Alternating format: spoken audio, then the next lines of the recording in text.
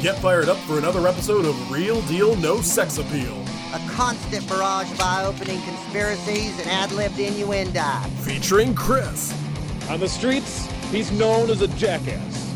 Also featuring Parker. Yes, there's no two ways about it. He's super white. And our special guest, Alex. No one knows what it means, but it's provocative. Entire production supervised by Bigfoot.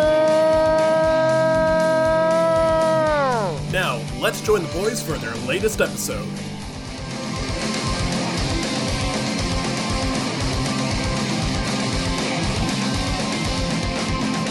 Welcome to another installment of Women's History Month. My name is Chris. With me, as always, is Parker and Alex, and we watched Best of the Best. Parker, question! Yes. Do you think that James Earl Jones actually did karate when he was a kid? I'm gonna guess no. Just by Further everything question: I've ever known is it about pronounced Gi or G? Gi. Yeah. All right, so We're before gonna we get change into every sentence. So Absolutely. like, why Yeah, draw that line in the sentence? Yeah, now it's you know. that's Parker. No, I did not lend Chris Penn my hat for that movie. How dare you? Your hat is much taller. Exactly. All right, do we have any news? Well, I woke up and saw that we're ending our mask mandates. That's the only news in my head right now. Doing great. Loving it. Love dying. Well, I'm sure there's other movie news, but I woke up 30 minutes ago and that was the first thing I saw. And the second thing I saw was our friend complaining that women be watching their phones too much. So, yeah, I'm doing great. Fucking This is how you diatribe start about your day. broads not understanding movies because they're always texting. And then my governor telling us, LOL, sorry, time to die. Through a 1-2 punch. This is what you have instead of coffee. Hadn't even seen the sun yet. Hadn't opened the blinds. It's like, well, this is daunting. All right, do we have any jerks of the week besides Governor Abbott? Oh, fuck. I can't believe you've done this. My co-jerks of the week this week are those QAnon dudes that decided to fuck with our good friend Evan at his defense hearing. And also the guy in my economics class who chose today in lecture, while we were talking about tariffs, to post "Yo, fuck Trump and his tariffs" with his real name on it in a college class. Oh, man. You know, an that F takes in the some chat. stones, really. Yeah. As for Evan, I gotta tell you, that's probably not why people go to law school, to be public defenders for guys who stormed the Capitol and then also do an anti-Semitism to him. But I'm glad he's taking it well, alright? Glad he's got a sense of humor about it. Imagine being glad- such a poster that you just see QAnon people spamming Mr. Sheckelman and just cackling at it. Because you're like, it says no power on me. The fuck you think this is? You're paying I've me. posted idiot. things you can't even imagine. We prepared him well. Yeah, we did. You know, so credit to us. Heroes of the week. Parker, do you have a It's different all jerk of the week? encompassing. Doing great. Just waiting on my new power supply to ship after mine just exploded like 3 nights ago. Thriving. Okay, my jerk of the week is, you guys ever see, like, Captain Planet? You remember how all the villains were sort of capitalist caricatures and they all hated the environment? Well, mine is someone similar, someone who hates the environment, someone who hates children as well, which is the worst combination of things. His name is Alex, and he wouldn't buy the munch. It's right there. It's got a cute little ape Hold right on. there on the cover. That is not accurate. That munch is in my cabinet. I'm so proud of you. I Motherfucker, rescind my did you jerk think of the I week. wasn't gonna buy that fucking munch with that little baby monkey on it? Are you kidding me? After you posted, motherfucker, I'm not buying it. You see No, it I'm parading. not gonna not buy this, dude. Fucking reading comprehension. I'm pretty sure we bullied you into buying it. So, credit to me, hero of the week. So, let's get into what we watched recently. Little baby monkey. Let's go ahead and make that the cover art this week. Yeah, probably. Surprisingly cheap, only like $5.79. Tiny box, though. So It's literally just fucking corn pops with a monkey on it for $3 more. And it's good for the environment, okay? You should feel good. So, Are we sure? I want to eat the monkey pops.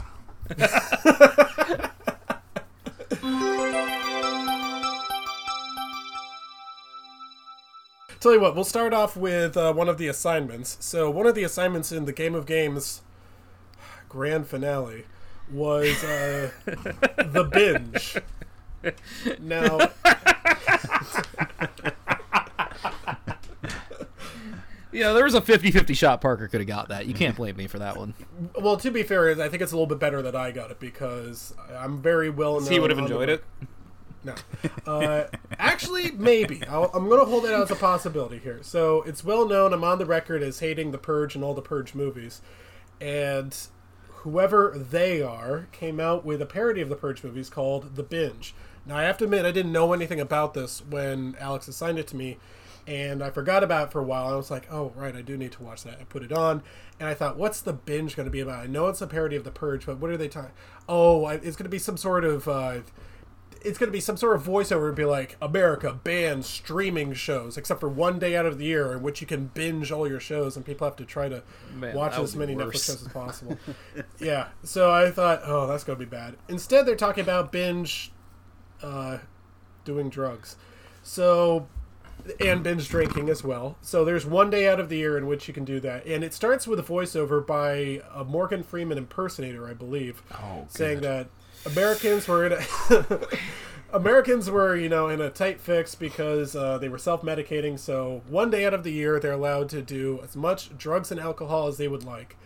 Okay. Motherfucker, that's just called Wednesday. I can drink as much as I want, and I can stay up favorite all night. Yeah, All night. I thought I wasn't going to get to do this again after my bachelor party. Unfortunately, no, they don't go with a binge eating joke. It's right there. So this. Oh yeah, I'll take the Crave case. Oh, it's just for me. Didn't you hear? It's binge night. I could have as many cases of Truly as I want. Okay, so so it's about high schoolers, and they just turned 18. These two kids, they're like, we're going to go to our first binge night. Most people don't even survive the binge because look at what it does to your system. But the idea of this just having a mortality rate of like 40% is so goddamn funny. I think more people die in the binge than they do in the purge. They want to go to the binge mostly because there's going to be a cute girl there, and one of the guys wants to sleep with her, and the other one just wants to do it and become legends, which has never backfired before in history. So They're 16, like... No, they're 18. They just turned 18. Oh, Fuck, man. same This thing. movie sounds way better than I thought it was going to be. Now, you want me to make it actually good for you? Here we go.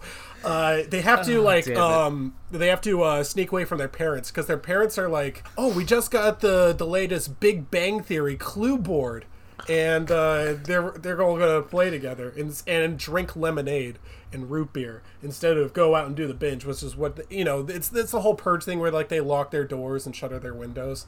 And In case they see a fucking drunk person. or an ogre or something, I guess. Yeah, unless a druggie comes into their neighborhood and pees on their fence. Hey, look, that guy's having fun. Yeah, they don't want that to happen. You know how druggies are. You know, at first I took it personally when he said I might like this. But actually...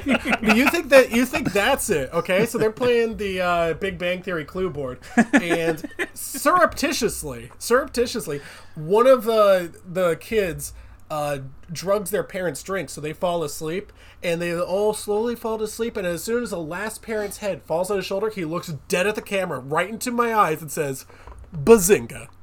And they... Holy fuck, dude. Is this a future episode? Sounds really good.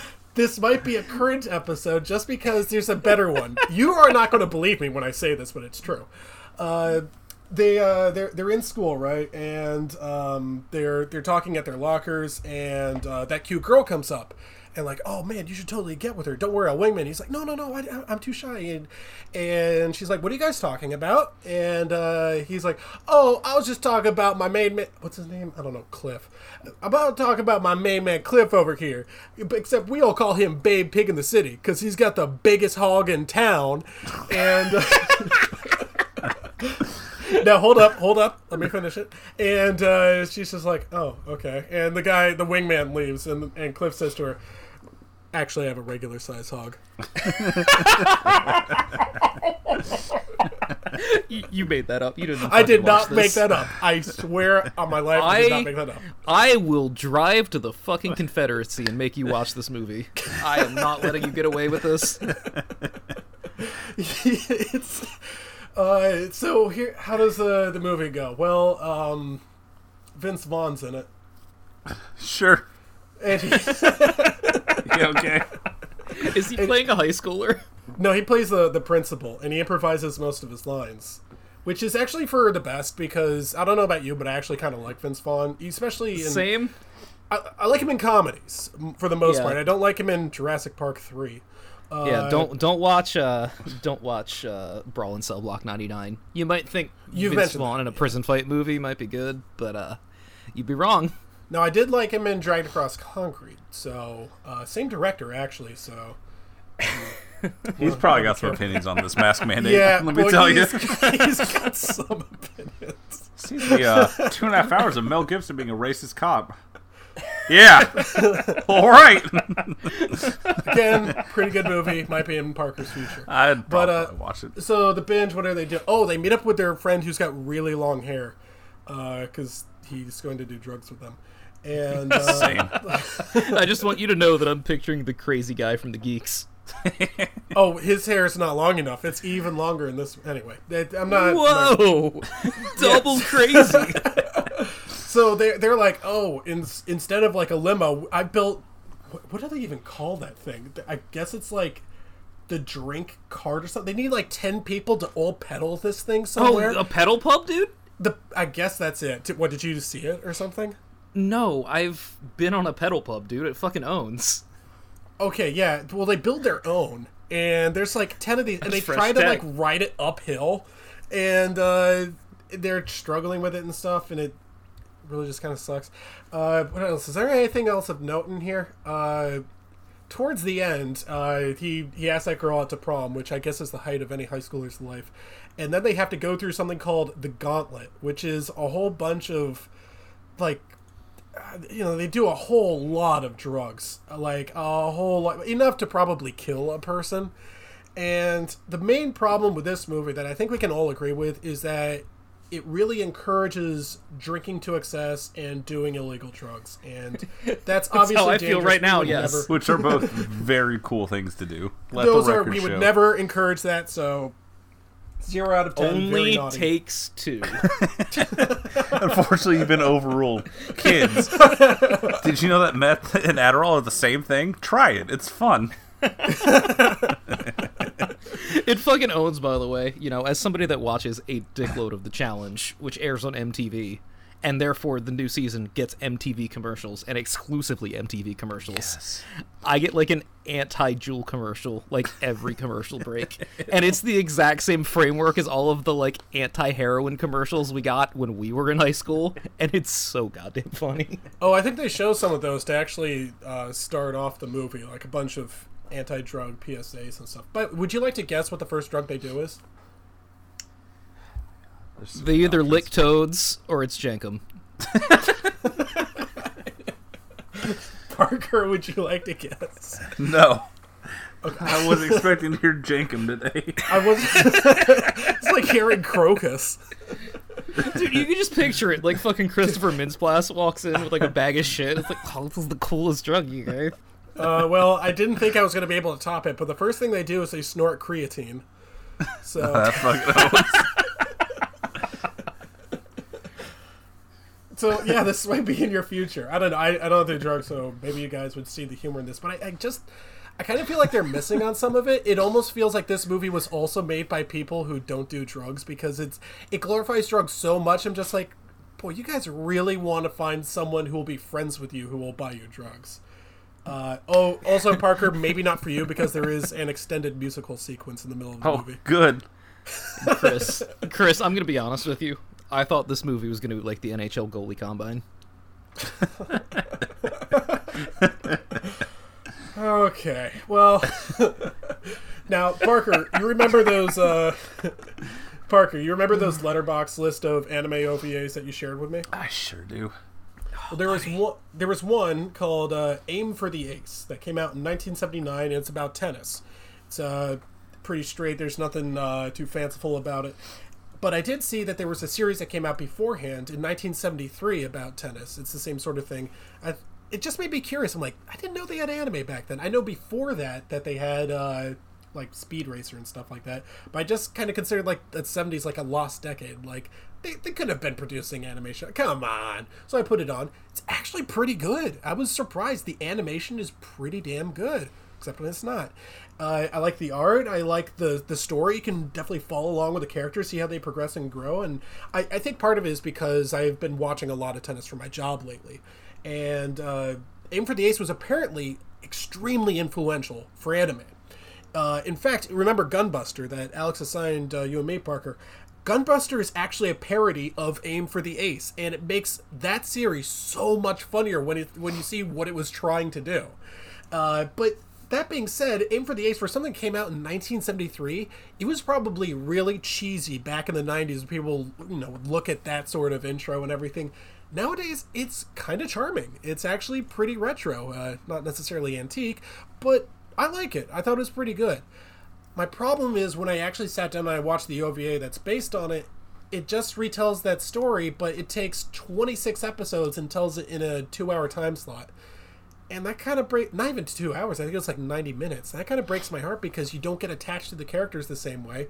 You don't see the progression and the growth of the characters' skills and stuff, and it just sort of waters it down a bit. And I started to realize that I think a lot of OVAs are like that. Now, Parker, correct me if I'm wrong, is the Dragon Ball Super Broly thing, was that an OVA?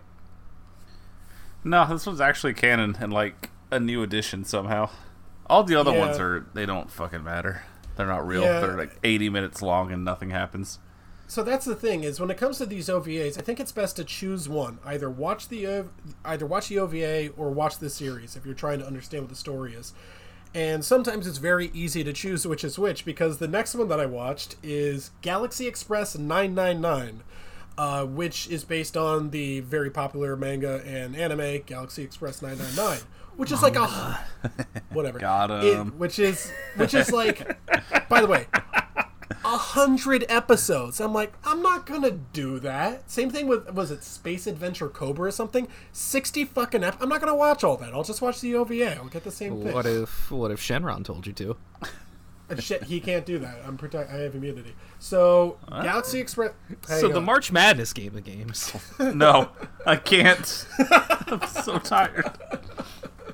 Okay, I actually want to read what I wrote about Galaxy Express 999 because it makes things a little bit easier for me to talk about with this movie, okay? So, let's see this. In fact, Parker, this is specifically for you. Galaxy Express 999 is a lot like the Polar Express, except instead of the North Pole, they're going to outer space. Instead of Santa's workshop, it's something called the Time Castle. Instead of Santa, it's someone called Count Mecha. And instead of a magic sleigh belt, it's a gun. That sounds really good. Yeah, it's directed by Herman Cain. I recommend it. I think it's very good. What? Well, 999. There's anyway, so that's the okay. Yeah, I didn't get it when I read it. There you Sorry. So anyway, Galaxy Express 999 is pretty good. I wasn't able to keep focused the whole time because it's like 2 hours and 10 minutes long. I just don't have that kind of attention span for an anime movie, and I'm sure that the series is a lot better here.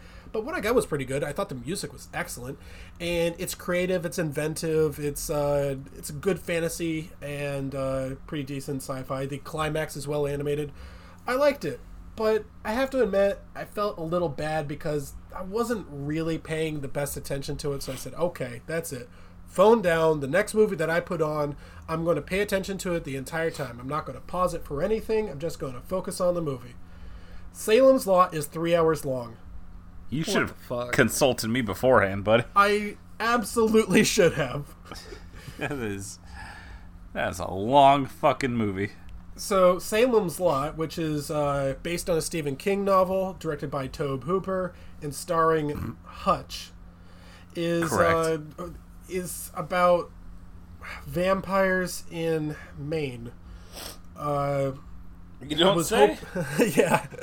Or rather, one vampire, because, okay, when you think of vampires, most people, the first thing they think of is, like, Dracula. And that's fine. That he's like a well-known cultural image. We all do. So you're like, oh, he's not scary anymore because everyone's thinking of him. What's a scary vampire? Nosferatu? Robert Pattinson. They go with Nosferatu in this one, who, I'm sorry, after seeing What We Do in the Shadows, not that scary anymore. Big shout out to Peter. Yeah. Salem's Lot is, I have to admit, for the first night of it, I guess, is the first hour and a half, I thought it was all right. I was interested. I thought one of the best effects they had is when they had, like, that dead kid floating outside that other kid's window. I was like, that's interesting. I like looking at that. But it's made for TV, and that really kneecaps the thing. Like, we have the director of the Texas Chainsaw Massacre. We might need to show a little bit of blood here. And they can't do it because it's made for TV. So, which actually gets to one of the funniest moments I've ever seen on a made-for-TV special during the affair scene. Whatever that woman's name is, the way that she's dressed is like, that's how you're going to have an affair? Really? That's the sexiest thing you could put on for network television? It was a different, worse time. Yeah. Parker, you mentioned how much you like the 1970s, but don't you think that Salem's Lot could possibly change your mind? 3 hours. Those fucking TV specials are all across the board just a colossal waste of time. See, just truly wretched. If you're watching a Stephen King thing, what you're really looking for is Silver Bullet. But what I got instead was more like the Tommyknockers. And that's a searing condemnation. So one last thing before I pass off to Alex. I was assigned 2 episodes of Family Guy. Are you guys familiar with this show? Yeah, created by Seth MacFarlane for... You think that's bad? Yeah, this is just like that one time that I... whatever. So, there's a... Family Guy, what am I going to say? It sucks, it was bad, I hated it. Alex, would you... No. Okay. So the first episode, I don't remember which season it was or which episodes within the season. Go find it yourself. I don't care. Peter is with his friends and they're drinking and they check Zillow. You know what that is. And they go because like they realize, oh, my house estimate is way low. I wonder why that is. Oh, it turns out there was a murder in my house. They never address this later on, by the way. And they go into the basement of his house, and they're, like, looking for ghosts. And sounds good. They can't find a ghost. Anyway, they get pissed off with him, and they leave him in there. Now, I just want to mention something. For most American houses, when you go into the basement, you go down the stairs. One of Peter's friends is in a wheelchair, and he's just seen like leaving like going up the stairs in his wheelchair, just smooth, like barely out of frame, and it's just like, why don't you guys address that? Why don't you do something with that? You're like, oh, it's animation, you can just do it. And like, it's so stupid because there's other inconsistencies. It's like animation inconsistencies.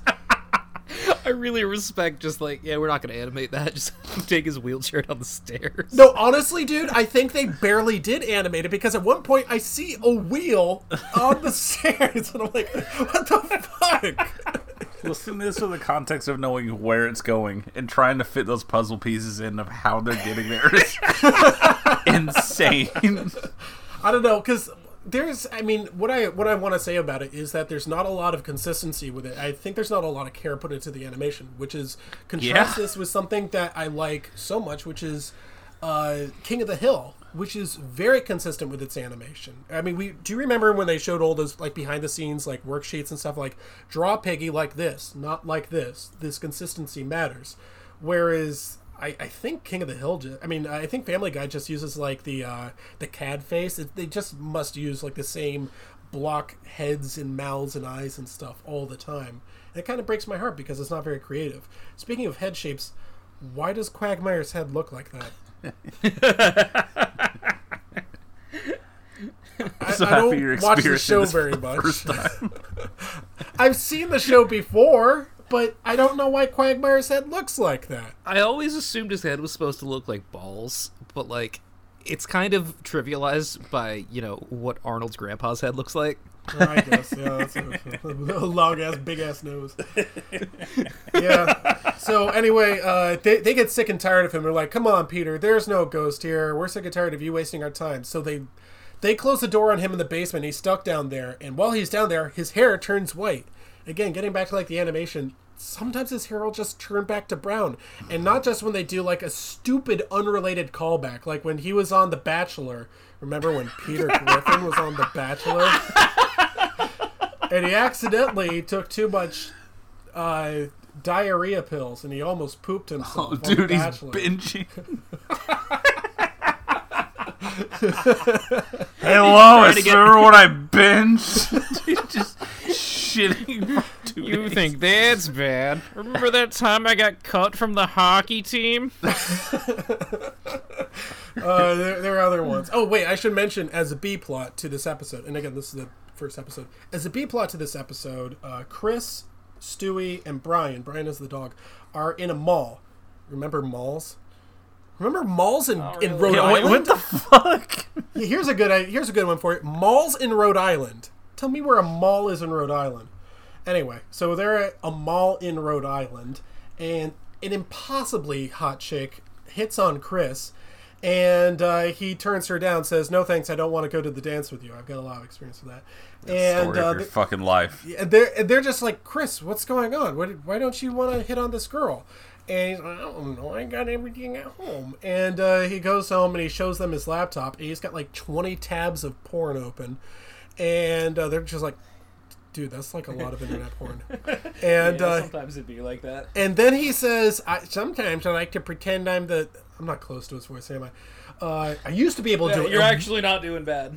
I used to be able to do like a pitch perfect Chris Griffin, but not anymore. I thought you didn't watch this show, buddy. I watched it once and was able to do an impression. He's a Seth Green completionist.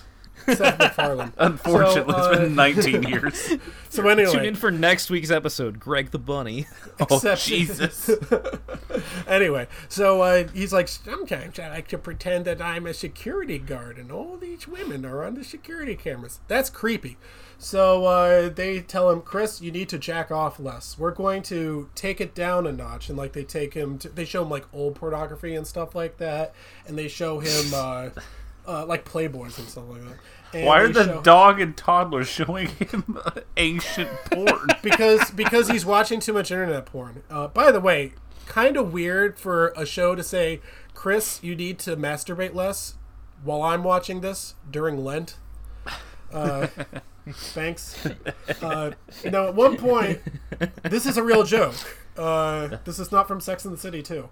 At one point, he pulls open a Playboy, like the centerfold thing. They had naked women on there. And he's like, "Wait a minute, I'm clicking on this image and it's not expanding." You're like, no, that's not a thumbnail. That's actually a picture on a page. And you would just look at it and you let your mind do the imagination. Hey, but that sucks. So then they take him to Victoria's Secret. He's like, "Well, is this doing anything for you?" He's like, "Well, I don't know. I kind of like the model without a head." And I'm like, "Oh, okay." He's like, "Well, also those ones that don't have any clothes on them at all. It's just a bunch of disembodied models and like a trunk." And he's like, "I especially like that one. It looks scared." And I'm like, "Well, I guess it's a start." And an assistant to the store is like, "Can I help you guys with anything?" And Stu says, "No, we're just trying to get my brother an erection." So that's fun. I'm pretty sure that's a joke from Beavis and Butthead. So there's ghosts in the house, huh? Yeah. Yeah. Oh, that reminds me. Peter's hair turned white, and there's nothing they can do to turn it back. By the way, in the next episode, his hair is brown. So, and I love it. And Lois says, I can't do a Lois impression. Lois says, "I think your hair makes you look No. So she says, "I think your hair makes you look distinguished." And so does everyone. Everyone in the hospital seems to think he's a doctor. You know how Peter always gets different jobs? That's right. He's not a doctor. He actually gets a job on like a political talk show, just making up fake news. What's that jump? God. Oh my God, you should be a doctor. Holy crap, I'm going to be on friggin' Sean Hannity. See, that's the thing. He goes on. Who's that guy with a mustache on the show? Tom something or other? Tom the news guy. Selleck. No. Yeah. Some other guy. Some guy, some news anchor with a mustache is like, you'd be great on the show, and you have white hair that people automatically think you're an authority if you yell over other people. I can't believe this is the fucking jumping off point for this plot. By the way, this is the far superior episode, okay? So You get from Ghost to, you have white hair. You want to be on TV? I mean, Is this you really show just always like this? see that's I don't know. You're the ones who are fans of the show. I'm asking Parker. So I here's want the to thing. tell myself no, but maybe. Well, Are we here's going to do the here- Family Guy movie for next week's episode Yeah. now No. to find out? Which Family No. Guy movie? There's so much. So here's the thing. What? They have a whole bunch of ways to get Peter's hair white. You know, like they didn't have to do a Ghost episode. I assume Parker wrote this, but if you want to turn someone's hair white, why don't you just do like the Pepe Le Pew thing? You know, just like he actually walked underneath like a paintbrush with white paint on it. But they don't do that. So his hair's just white. Chris, I don't know if you got the memo, but Pepe Le Pew was canceled. Okay. You think there's a Anyway. Family Guy episode about cancel culture? I'm sure there's going to be one. Anyway, guys, he's on the show, and they ask him, so what's crime like? And cut out some bad jokes here. He says, crime is up. Crime is up, way, way up. All right? It's never been high. The top is already higher than the top was. The former top, it's now in the middle. And the bottom... Wait, it was like, and the former middle? The middle was actually a show that used to star some fucking actors I've never heard of, and it aired for 11 seasons on CBS. I don't give a fuck. Dude, you gotta think about who the people are that watch cartoons on Fox. That's a good point. All right. All of them are like 70, and all of that joke probably killed with them. I guess. I don't know. That's Peter. Anyway, I mean, I remember Lois, being like 13 and be like, what the fuck is Sanford and Son? What is he talking about? Yeah, that's a good point. Yeah. Lois is not happy because Peter is making up fake news. That's bad. So, Peter says, Oh my god. all right, if we manage to you, I won't do it 22-minute anymore. episode. All right, if I manage to you that much, I won't do it anymore. Then he gets a call from President Trump, Donald Trump, the president, and Trump says, I saw you on TV. I would like to hire you as my communications director. And that's it. We're moving to Washington. And that's going to be for the next episode.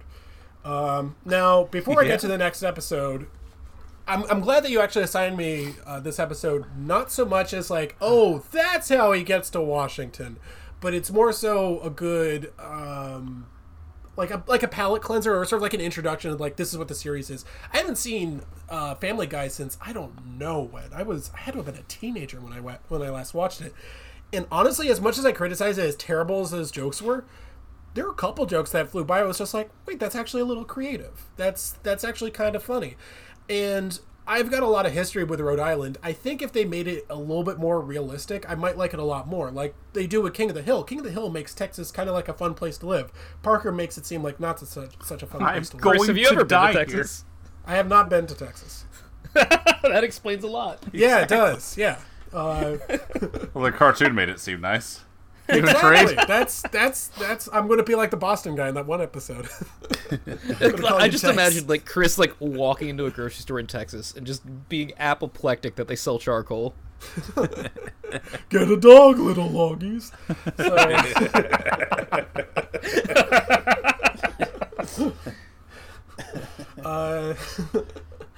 Anyway, I don't have anything necessarily against Family Guy. Honestly, I might go watch. I think Josh said the first 3 seasons are pretty good. Maybe he's right. Maybe those are fine. Maybe I'll find something that's worth watching in there. I do remember a couple jokes from Family Guy over the years that were actually all right. Now, speaking about Family Guy jokes over the years, I guess I should mention this. Seth MacFarlane actually calls out in this episode that, sorry, we're way behind on Trump jokes. I guess this is a little, like, getting out ahead of the game, that it takes a long time to make a cartoon. Even a 22-minute one. It takes a long time to edit it, to write it, produce it. Motherfucker, they voice act it. start making South Park episodes that air on Thursday on like Monday. Yeah, you know that's the only cartoon where they do that, right? That's the only cartoon where it's even possible to do that. Whereas with Family Guy, you know, there's stuff that goes into it. You can't just do that. Whereas Yeah, what goes into South it, Park can get Chris? done in a week. So it takes them a while, and they don't have time to get the most up-to-date jokes. So it's like, okay, if there's anything out of date, anything that we miss, that's why they're in there. However, Holy we were crap, ahead of it's the... Anthony Scaramucci. Great. No, here's the... Hold up. There's more. Because they say, but we were ahead of the game on our Bruce Jenner jokes. And then they cut to an... Christ. Yeah, they get That's to an not real. episode from 2011 in which they say that Bruce Jenner is a woman, a beautiful woman. You guys remember Bruce Jenner? Why would you flash back in the middle of your episode to be like, hey guys, called it. Yeah, that's So is it actually Seth MacFarlane explaining this, or is it his self-insert dog character? it's neither. It's just like white letters on a black screen. What the fuck? The magic of animation. Hey, you don't have to animate text. Got him. Speaking of not animating text, at one point in the next episode, they say, wow, they hate you more than the closed captioner hated that guy from Sleepy Hollow, the TV show, not the movie. And then they show a clip from Sleepy Hollow. Do you remember the TV show Sleepy Hollow? They had a TV show called Sleepy Hollow. Absolutely not. I remember my dad Cartoon or No, this is a real live action thing. The basic idea was one of the guys from Sleepy Hollow, I guess Ichabod Crane, time travels to present day to fight off a reincarnation of the Headless Horseman or something. wasn't this like the George of the Jungle sequel? No, this is a real movie. This is not movie, a TV show. And again, they showed this whole thing, and it's like live action. I'm watching a cartoon, and all of a sudden it cuts to live action from Sleepy Hollow. And I actually remember these because my dad used to watch it, and then he gave up like 2 episodes. And I'm like, what the fuck? Why is this on? And they do like these Hey stupid son, closed captions. travel through time. Fight the horseman. But here's another thing, though. Okay, so clearly no one on this podcast actually watched it. But they're making jokes about how much a closed captioner hated that guy from Sleepy Hollow. Is that a joke? Is there like a running gag in here that I missed? Do I have to go into some internet forum that was dedicated to Sleepy Hollow and be like, hey, I was watching this with closed captions and some of them were garbled. What is Famous this? Sleepy Hollow bit, much like the fighting the chicken. Lives Oh, we'll on get to that. We'll get to that. So the next episode, the Griffin family, including Stewie the talking baby, moves to... You know, when you say it like that, it doesn't sound good. They move to Washington, D.C. And there's no easy way to say this, but Parker, I've mentioned this to you before, and you reacted with some alarm. After the 2016 election, a lot of people who didn't support Trump moved one of two ways. A lot of people moved further to the left, and some people moved further to the right. And I guess I'm more in the latter camp. And not to say that I'm like right wing or anything. I guess I'm just not a Bernie bro or something. But if you watch this episode, Parker, you'll be subscribing to National Review by the end of the day. Okay, Yeah, dude. This is A golden age of liberal comedy, baby. I talked about shit libs in the Sex and the City 2 episode. You are not ready for this, okay? Oh my god. So Trump is in here, and they go into the White House. Trump's showing him. This is the worst Trump impression I've ever heard in my life. Like my Trump Worse than impression. the Queen's Corky. I don't remember that. I don't remember that one very well. But like, it's worse than I don't know. It's worse than me. Okay. So Trump is showing him around. He's like, "Oh, this is my Trump impression. Oh, there's my son Eric, and his job is to chase bubbles that Ivanka blows for him, and that's Eric." Don Jr. isn't even in this episode. You think they'd be ready for that one, but no, I guess he just didn't rate. The nerve. Yeah. And The Meg Griffin of the Trump family. no, we'll get to They that. just We'll they get to just that. didn't want to be on record making fun of a future president. They make fun of We him a nailed lot. this prediction too, guys. They make 2-0. All they do is make fun of Trump, which is weird because at one point they're making fun of him, and it's not even a joke. It just becomes like this is a factual account. It's like, remember that time that he, I don't know, didn't pay people for the hotel or something like that. It's like a famous Trump anecdote. You know, one of the bad things they did. Yeah, remember that time he got peed on in that hotel in Russia? Hold up, we'll get to that. But What do you mean we'll we get will. to I that? forgot about that. oh, Parker doesn't know. Oh, well, anyway. So it's like it's a Trump anecdote. It's not even like a joke. I guess it's more like a reference. And I think we've talked about how a reference isn't quite a joke. You're just saying something.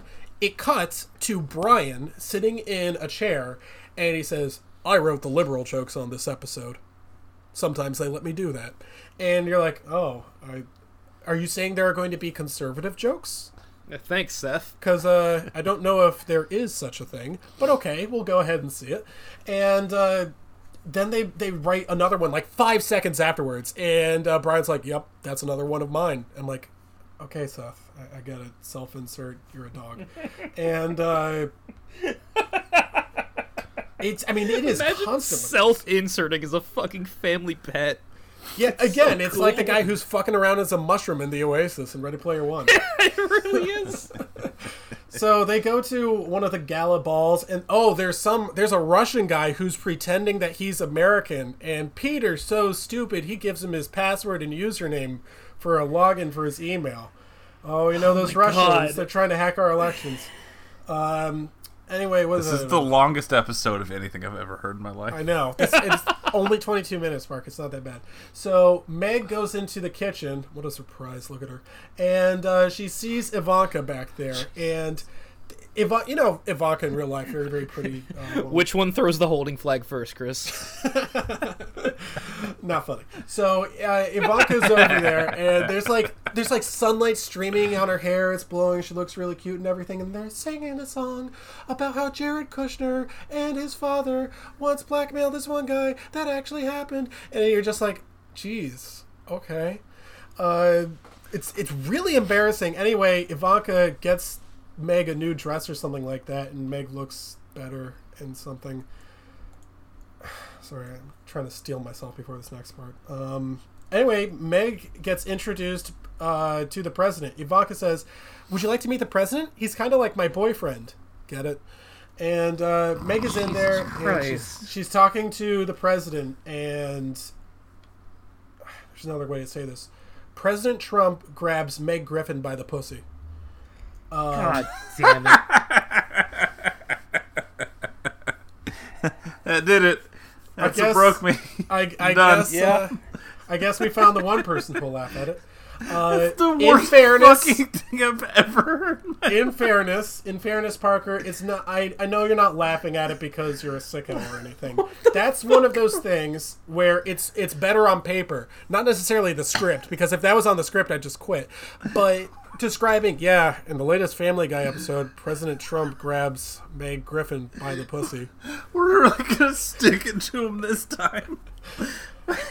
But Meg Griffin. now, if you write that, oh man, I can't believe Chris is going to watch this episode and talk about it on the podcast. It's like watching the Looney Tunes cry over the Holocaust. The most scathing takedown yet. See, here's the thing. I had to do it to him one time. Now hold up, guys. Here's the thing. It's played for laughs. It is played for a joke. Oh, so it's like Midsummer. Yeah. So Get in the bear, Peter. You fucking idiot. see, this is the thing. Like the way that's played, like Meg is talking about something, and the camera is very slowly zooming in on her. And as it's slowly zooming in, Trump is slowly reaching his hand down lower and lower and lower. And honestly, like I almost threw up. I thought it was really disgusting. And that's like an animated friggin' May Queen over here. Yeah, that's the worst thing I've ever heard. This is really... It's in Parker's future. Anyway, yeah. It 50-50 shot to be in Parker's future as it was. But... I think I stole it from him, didn't I? Oh, didn't you trade this for a real movie? I think I stole it from him, yeah. This is the most wretched thing I've ever heard in my life. Yeah. Just short-circuited.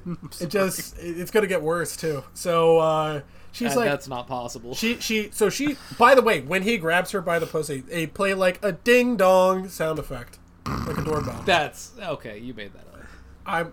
I do not make things up, okay? You're making up that you bought the munch. So, anyway. She's Motherfucker, you want to come over here and eat munch with me? Like, we can pause this podcast. I do not give a fuck. Parker, can we take like a couple hours? Yeah, take a munch break. I'm take a quick power nap here. Anyway, you need it. Oh my god, dude.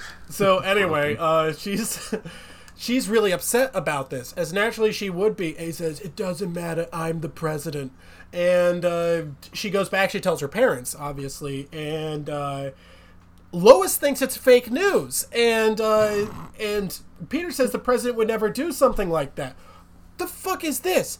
Even the Republicans, when that news came out, no one disbelieved it. President Trump, for the first time in his life, admitted to it. The Republicans knew it happened, and they said, okay. No one ever denied it, okay? No one ever denied that. We have him audio on camera doing that. But I guess maybe they're trying to do something with this. They're saying, oh, this is a believe all women sort of thing, believe survivors, which I guess noble goal.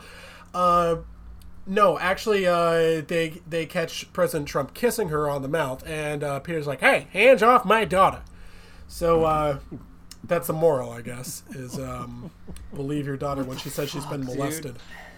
I like morals, we get to learn how to think and feel and act. Oh, and so hurts. Now, Parker, you mentioned the giant chicken where they would have a fight. Yeah. Well, in this one, they instead fight President Trump like the giant chicken. They fight him all over Washington, D.C. At one point, they go to the Smithsonian National Air and Space Museum, and there's a giant chicken there with his son, regular-sized chicken, and they have on, like... I can't do this. And they have on, like, headphones, and the narrator says, this is where Neil Armstrong became the first man to walk on the moon. Maybe one of you out there will be the first chicken to walk on the moon. That's the joke. So they're fighting and they're fighting and they're fighting. Well, I get it. They had to explain the joke for all the ladies out there that were on their phones. I don't get it. Why is a chicken in a museum? Actually, wait, you always do this, babe. Wait, that's actually...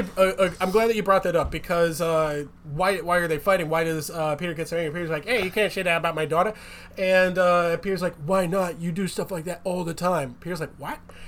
Trump's like, think about it. You guys have all these Jewish jokes. You have all these racial jokes. You have all these gay jokes. You guys are doing stuff like this. Just looking at us when he said that? I don't know. And you guys do it all the time. And Peter says, hey, in fairness, we're trying to cut out the gay jokes. So I guess the Jewish and racial jokes are just okay. I guess that's the joke. And anyway, they fight and they fight and they fight. There was something else. Oh, wait. One joke. I don't know. Let's see how you feel about this. I was like, okay, that's all right. They get in there and President Trump is watching Bob's Burgers. Sure. Yeah. All right. That's a good one. No, wait. It gets better. That's not the joke. That's just the thing that happens. No, that's actually funny. It gets better. I think it gets better after this. Peter says, like, wow, Bob's Burgers? Really? He's like, what's wrong with Bob's Burgers? That's Lois. And Peter says, no disrespect. Absolutely no disrespect. Great people over there. But honestly, it's the same joke over and over. I don't really like it very much. He criticizes Bob's Burgers. And President Trump's like, no, Bob's Burgers is tremendous. It's the best. I love Bob's Burgers. It deserves all the Emmys that it wins. And that's when Peter looks at the camera and says, that's what you get, Emmy voters. President Trump likes Bob Burgers. Maybe you'll think a little harder next time. So, got him. Thanks. With scathing takedown of Donald Trump has to take a detour to take a pot shot at Bob's Burgers. You fucking Emmy lib cucks. So, then President Trump, they're still fighting and fighting and fighting. And there's a lot of, like, dumb stuff. Like, there's so much, like, Trump's hair. He can use his hair as a whip. And, God damn it. He punches Trump in the nose, and some of his orange Cheeto dust gets on his knuckles. Dude, I hate this. It sucks so bad. Now, okay. I just think back to that time that you watched, like, the Leave It to Beaver movie for the sake of content, and I'm really glad I didn't do that in this case. Well, there's more. Tell you what, Alex, extended olive branch, something that you do. Like, you like biplanes, right? Well, Trump escapes in a biplane. Skip. Trump escapes in a biplane, and Peter chases after him in, like, one of those biplanes with, like, 7 stacks of wings on them. And Peter looks at the camera and says, I gotta steal your plane. That's the joke. And he chases after him, and he shoots him down. They're punching, and they're punching, and they're punching, and they're not friends. Oh, by the way, Trump has small hands. And it's just a thing that they do on the show. I don't get... Oh, yeah, one point they're fighting, and they're wrestling around behind Sarah Huckabee Sanders. One of the reporters asks, hey, Sarah Huckabee Sanders, is it true that Trump and Peter are fighting? And she says, I have no information. They do like a southern accent for her or something. Like, I don't have any information on whether they're fighting when you can see him right behind her. It's like, oh, saying that she lies? The way that they draw her is really fucking mean, okay? Like, I get it. I don't like her. She's not a good person. She's not an attractive person, but goddamn, dude, lay off. All right? You got me defending Sarah Huckabee Sanders. Look what you've reduced me to. You did say you went a little further right after the election. I'm just saying Ron I was gonna say it if DeSantis you would. didn't. I'm just saying Ron DeSantis would be a great nominee for president. Anyway, so Same they're fighting near and attended. and they're some of us Well, did now go that further she's got left. nothing going on, I mean, Exactly. Back to posting, right? baby. Hey, it is Women's History Month. So anyway, they're fighting, and I guess in there like that White House like pool or something like that, and they stop fighting because some guy comes down and he says, "Oh, hey, so like, what's going on here?" "Oh my God, it's Justin Trudeau." Justin Trudeau comes in and tells them to stop fighting, and he has a voice like the guys from Strange Brew, and Great. yeah, that's oh boy, Justin Trudeau, he's so hunky. He's not that hunky. He's not as tremendous as Don Jr. or whatever. I wasn't even listening. And So wretched. anyway, Justin Trudeau leaves on a couple of Grey Gooses because they're Canadian, and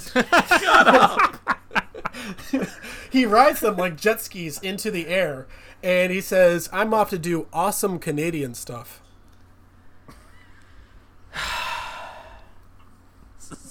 I'm not making this up, all right? So then they all sit down on the couch and they look at the camera, and Lois tells everyone to read the Steele dossier. I'm not making that up. Parker, I know that a lot of this sounds fake, and I know I started laughing during that one. I am not. I'm dead serious here. Lois tells people to read the Steele dossier. Chris, you're welcome. Lois. Now there's more. How is there more? How is it not over? Well, I don't remember the exact words, but everyone else looks at the camera and tells other things that they should read. Not just the Steele dossier, but like, I don't know, reports about the way that he pays his employees. I read The Catcher in the Rye, Lois. Wow, turns out Trump is just a big old phony. The friggin' Turner Diaries. Everyone else was like, yeah, don't forget to read about how Jared Kushner's father did some shit I don't care about. It says right here she's a believer, Lois. Okay. Just think, All right. all Seth had to do was get on that plane. This would have never happened. All right, so, Alex, what did you watch?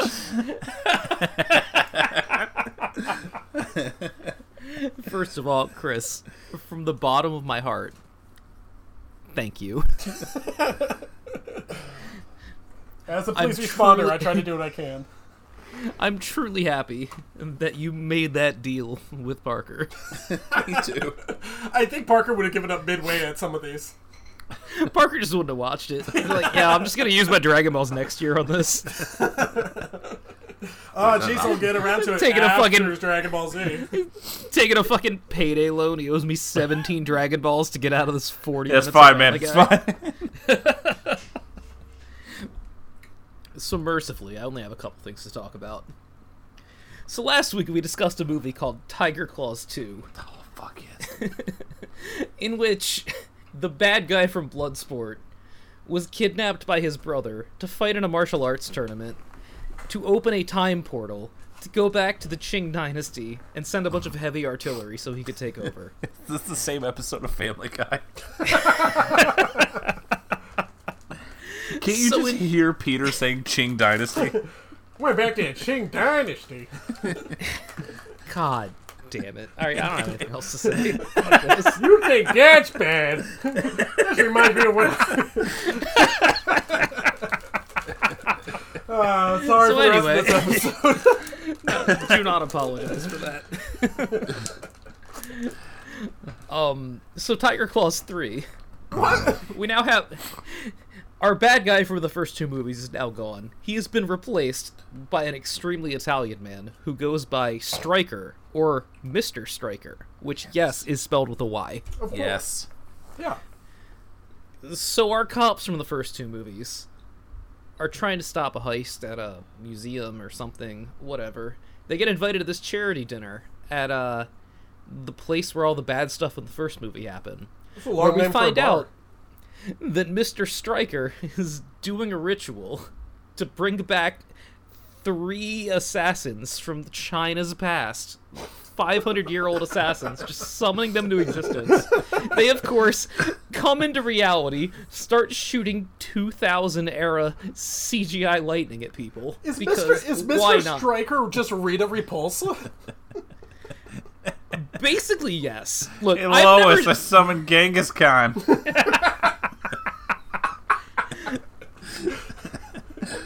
So, I've never seen Superman 2, but apparently a lot of people compare this movie to Superman 2 as I a haven't seen direct ripoff. I maybe Parker has. Like, he likes that stuff, right? Somehow I have. I heard it's actually Yeah. pretty good, so I don't know. I'll get to it eventually.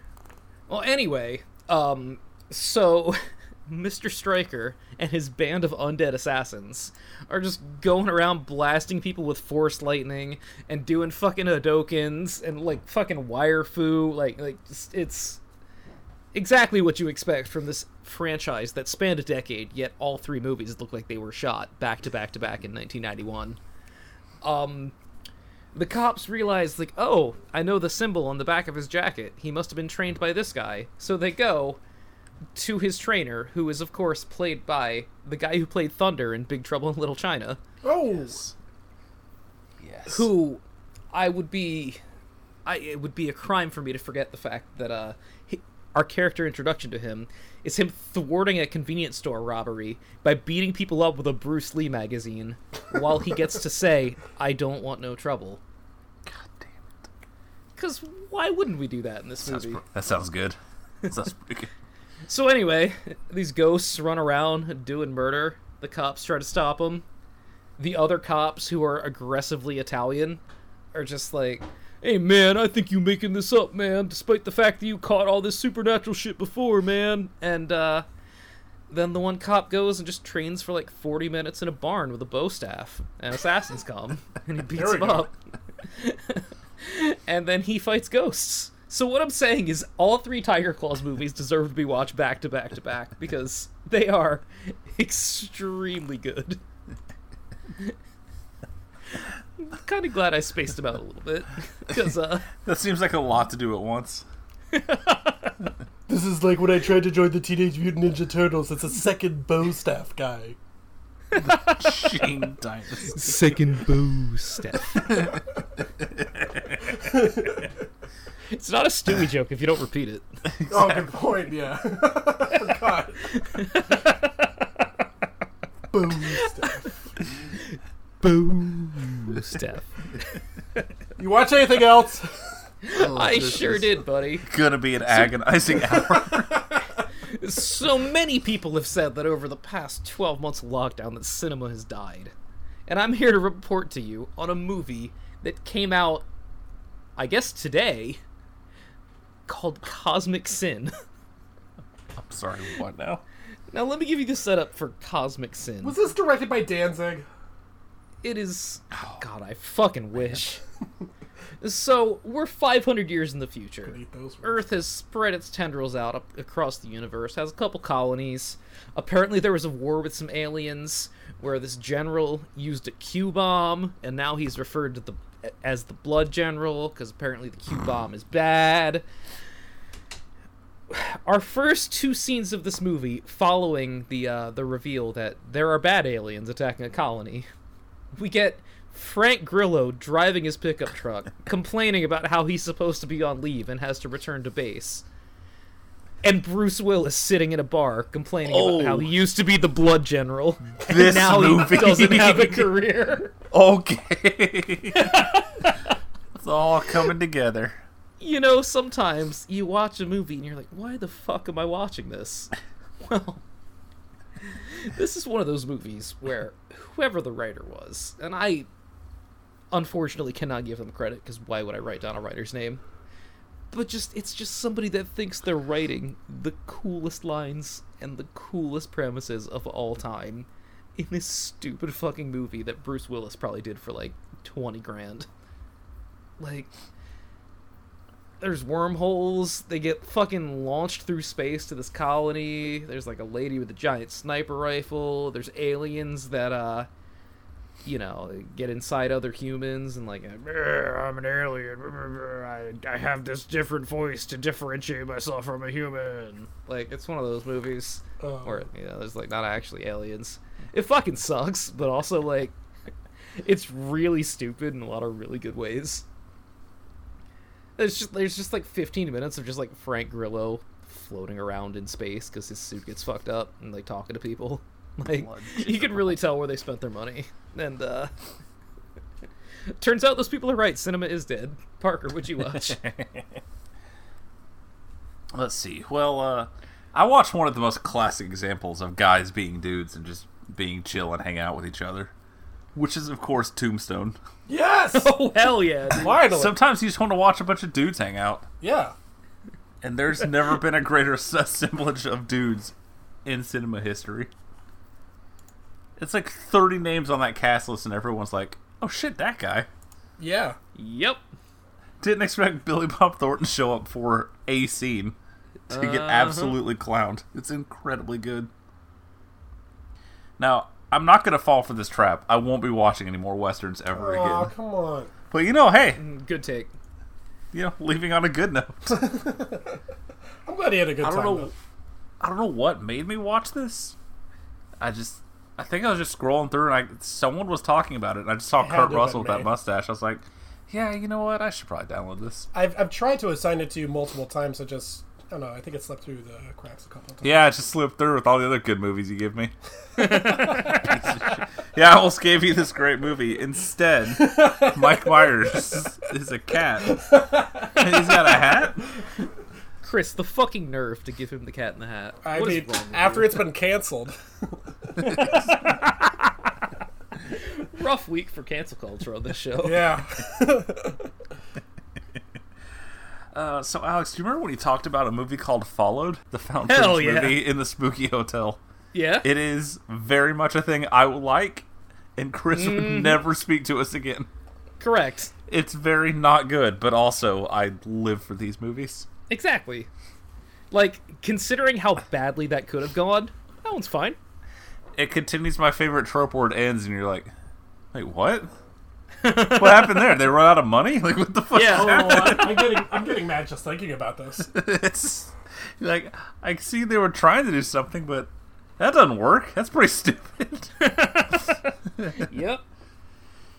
So this all happened very serendipitously because, as you referred to, it's based on that real footage of that girl at the hotel in that elevator. Netflix released a 4-part documentary about that case. It is one of the shittiest true crime docs I've ever seen. Oh, good. I can save my 4 hours. Thank you. It is 4 hours long. You can get the story in about 15, 20 minutes if you just watch a YouTube video. We spend so much time dealing with the web sleuth community, which is just shitheads on YouTube just going through the footage, getting everything wrong, accusing multiple people that had nothing to do with it, which just kept making me think about Reddit and the Boston Bomber. Fuck Reddit, dude. Like, there's a 15-minute segment of them going after this dude because he's like a Mexican death metal guy who happened to stay at that hotel. They're like, look at his music videos. They're all about death and murder. He fucking killed her. We're going to get you, you piece of shit. Like, the smoothest brains on the planet with the dumbest theories. And the entire 3rd episode is just about these people. And then in the 4th episode, like, yeah, it was all bullshit. Actually, this, and this happened. She's bipolar. Like, yeah, she had a fucking episode and wasn't medicated, and she was in a strange city, and she freaked out. 4 hours. I was livid. But then I watched Followed after, so it all worked out. That's good. Again, you're welcome. And you know what? The last thing I'll talk about, just to piggyback what you're talking about before, Tiger Claw 1 is pretty good. Yeah. It's pretty good. Because, as someone who just watched all of Dragon Ball, the entire premise of the Piccolo thing is another tournament ends, and Piccolo sends his goon to start murdering all the martial artists. He doesn't want anyone to oppose him, so he just sends people out, and just everyone competing in these tournaments gets murdered. In this movie, you don't have, like, the prior 2 tournaments full of fighters you've come to know and recognize and, like, know their stories. So it's just, here's a guy, he's doing a karate infomercial. Now he's dead. Here's a guy, he's at a karate tournament. He's also dead. It's like the entire movie's a montage of introducing some white dude wearing a gi doing karate and then getting murdered by the tiger claws. It fucking owns it. The whole thing is like, you beat a new character and you're like, all right, just start counting. There's no way he's got more than 100 seconds. It's literally that scene most of the time. He'll be talking to someone like, oh man, great practice out there. Yeah, let me just get something out of the back. And then they get tiger clawed. You know, as Alex said, the bad guy in the movie is the bad guy from Bloodsport, but that's not revealed right away.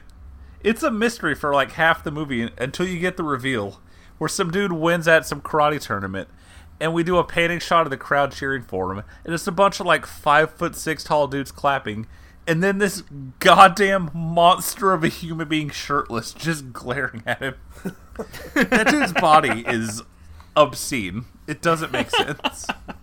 His arms are bigger than his head. His chest, it's fucked up. He's got a Bethesda proportions. I don't like him. He freaks me out. Yeah, that is a good-ass movie. Big fan of the scene where one Cynthia Rothrock is just sitting in the car, listening over the wiretap to the sound of our hero just getting the shit beat out of him in a dojo. And that happens like 4 times. Yeah. It's really, really good. I cannot wait to go back in time. You are going to enjoy this entire franchise so much. I'm so Because excited. I know you, and I know what you like, and we will talk next week. Speaking of things I like, when I saw that the director of Best of the Best did 28 Power Rangers episodes, I levitated off the couch, dude. No kidding. I'm so excited for this episode. Shall we? Yes, we shall. Top build Eric Roberts, you guys. So, interesting story for this one, guys, for Best of the Best.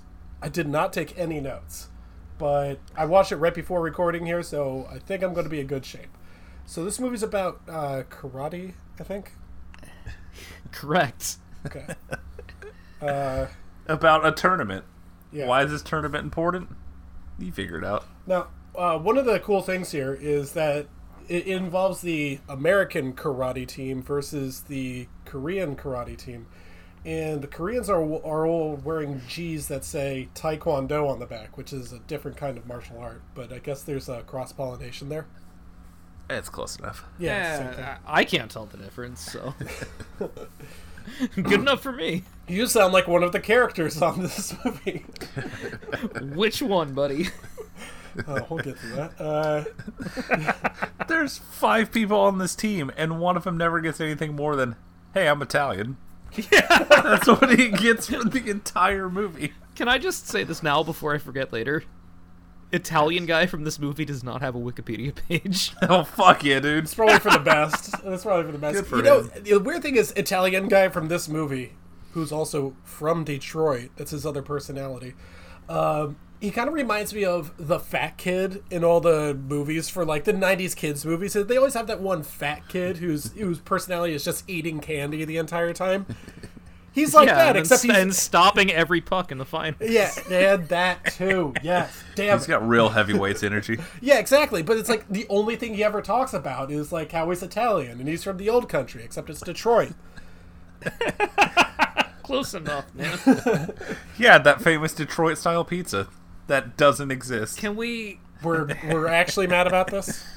I don't give a shit. Someone's mad about this somewhere. Exactly. All it takes is one. It could be anybody. Yeah. Anyway, who would get mad about insulting Detroit in all of their Super Bowl rings? So anyway. Anyway.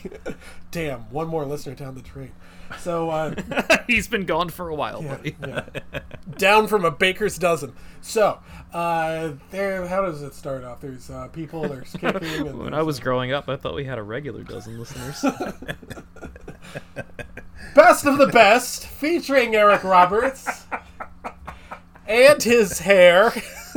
His hair is exquisite. Like, we've talked about hair in movies. This, closing out the decade, 1980s, with this hair, like, come on. It's Eric Roberts unbelievable. shirtless with that top knot really did things to my body I wasn't prepared for. Yeah. He saunters on screen, and my first thought was, that's a fucking wig. There's no way. Insane. Same, but I was just like, oh, there's going to be like one of those in the Army Now sequences where they shave off his head to get him ready for the karate tournament. And no, they just slick back his hair like he's Tommy from Power Rangers. He would have walked off set if they tried to shave that. Absolutely. What else did he have going for him? His sister wasn't even famous yet.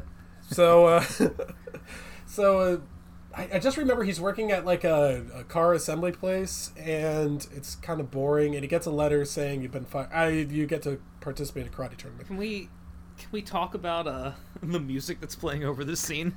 Oh, and how it's good. How I thought it was Primus at first. Man, I had a feeling Chris would like the music in this movie. I was afraid to say that because it seemed too mean. I love the slap bass, dude. Look, do I like the music? No. Is it appropriate for this movie? Absolutely. It fits like a glove for what this movie is. Man, did you hear that slap? It's a bunch of slap bass while Eric Roberts is high-fiving people at the local Sparks factory in Owens. And then we cut to, and I have to admit, this is kind of weird. I don't think we've ever made a reference to like The Office before, but hear me out on this one. Jesus. It's not, honestly, I think this one kind of fits. So, remember in that episode of The Office where Michael and Dwight, those are the two names, right? They go to like that dojo and they fight each other and they're both really incompetent. I think this is the same dojo. I hope so.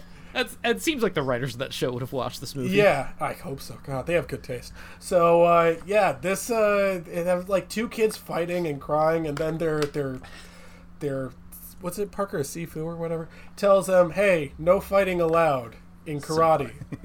And karate's not for punching and kicking. Karate is for, I don't know, like bowing and showing respect and tongue kissing or something. Anyway, Dude, he gets a lot. Sorry, go ahead. You brought this up before, and like I want to touch on it before we move on, but like this isn't like the fucking Olympics. This is like there's no tournament of nations. It's just like a show match. It really the is, Americans yes. and the Koreans. Yes. Still Like, there's don't understand no stakes. why this is happening. I have no idea throughout the length of this movie why this fight is happening and why it's so important. As if like America is on the line if we don't win this Taekwondo competition against the people who invented it. I feel like these writers found out the Berlin Wall fell and just slammed their glasses on the table. Like, like fuck yeah, we got the next Rocky. Oh wait, what? It's over, motherfucker. We have to show our superiority to South Korea, our ally. So, so they get South Korea, who is just treated like North Korea the entire movie. That's a good pretty point. cool. Yeah, that's true. In fact, I'll get to that later on. But anyway, they go to a karate tournament, and this is right off the bat where I kind of ran into a brick wall. When you guys talked about it, one of the things you talked about is a big joke, and we're going to mention it, is that this one guy has all the karate statistics. And I don't know what this means. Owens. I don't quite know what that means. It's like how many karate chops he does. What's Parker? Is it like the Scouter in Dragon Ball Z? You can see someone's power level. He's tracking the karate above replacement level stats. I just imagine he puts his fucking floppy disk into the giant 1989 computer, and we see Rocket Power 64. Same, but bringing a guy who just has like, yeah, I've cataloged all the fighters. Like, I mean, surely there's like, but they do that in like, you look. He's like, I look at all these tapes that I have. He's got like 16 VHS tapes. In the reveal, he's just used to put in a fucking VHS that just has footage of them yelling under waterfalls. It's so cool. Like, how did you get this secret spy? We have this secret spy satellite that observed their training, and it's just them like punching children in the face and doing push-ups on each other's backs. It's just like when Al Qaeda released training videos. It's just dudes in masks on monkey bars. Can you imagine though? It's like, okay, guys, this is your next training regimen. I'm going to put the tape in. Okay, and it cuts to like that SpongeBob episode. I love karate. Like, oh hell yeah, dude! Substitutes here. We're gonna have to Bill Nye and some karate tapes. But here's the thing. So they're at this tournament, and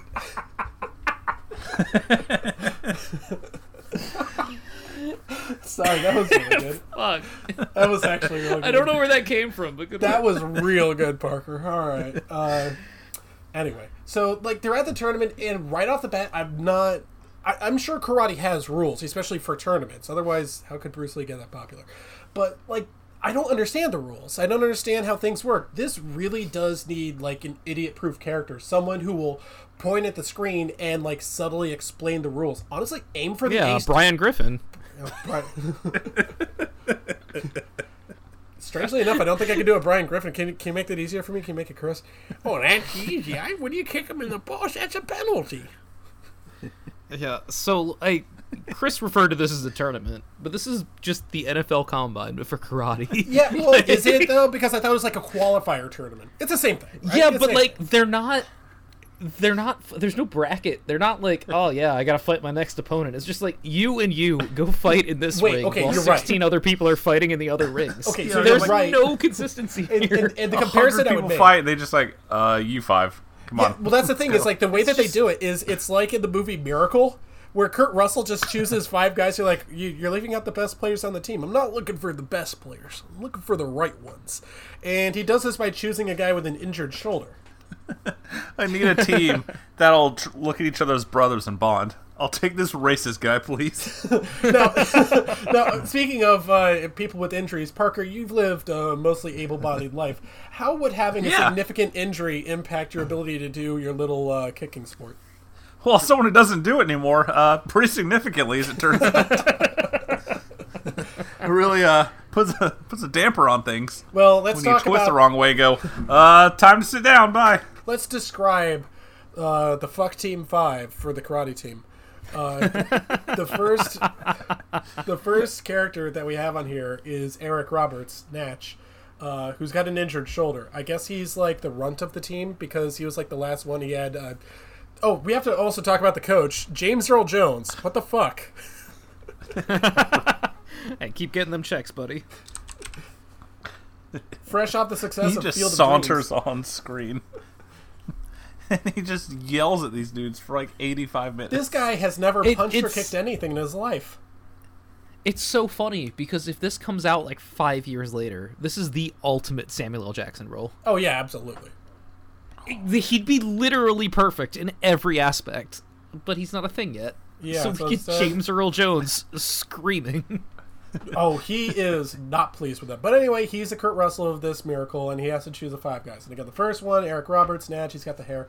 And then they choose the only Asian man in America. Parker, what's the character's name?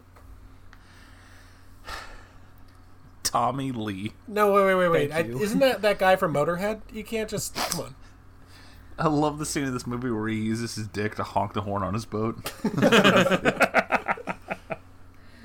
I mean, whomst among us has been on a boat? Can you imagine if Pam Anderson was like cameo in this? Anyway, so there are other... She's hiding all of the fucking tapes in her titties. Oh, boys, you want to see my stats? Okay. So they also have who's the nerd on Power Rangers? Was it Billy? Because he's one of them. Yeah. Billy from Power Rangers is Might as well be. on here. What if Billy was a Buddhist? Because you remember, like I said, like every single kids team has like the fat kid. Well, they also have the nerd, the one who wears glasses. Now, no one on this podcast wears glasses, but I think we can all empathize with this character. You know, like we should be nice to him. And oh yeah, he's a Buddhist. The Asian guy, no, not really, but yeah, Joey White guy. It does fucking own that, like, we get this scene where it's like, oh, who the fuck is this loser? There's no way he's making the team. And then 5 minutes later, he's the one picking up all the girls at the bar. There's that. Also, I think he also might have an in with the stats cuck. Like, he probably does.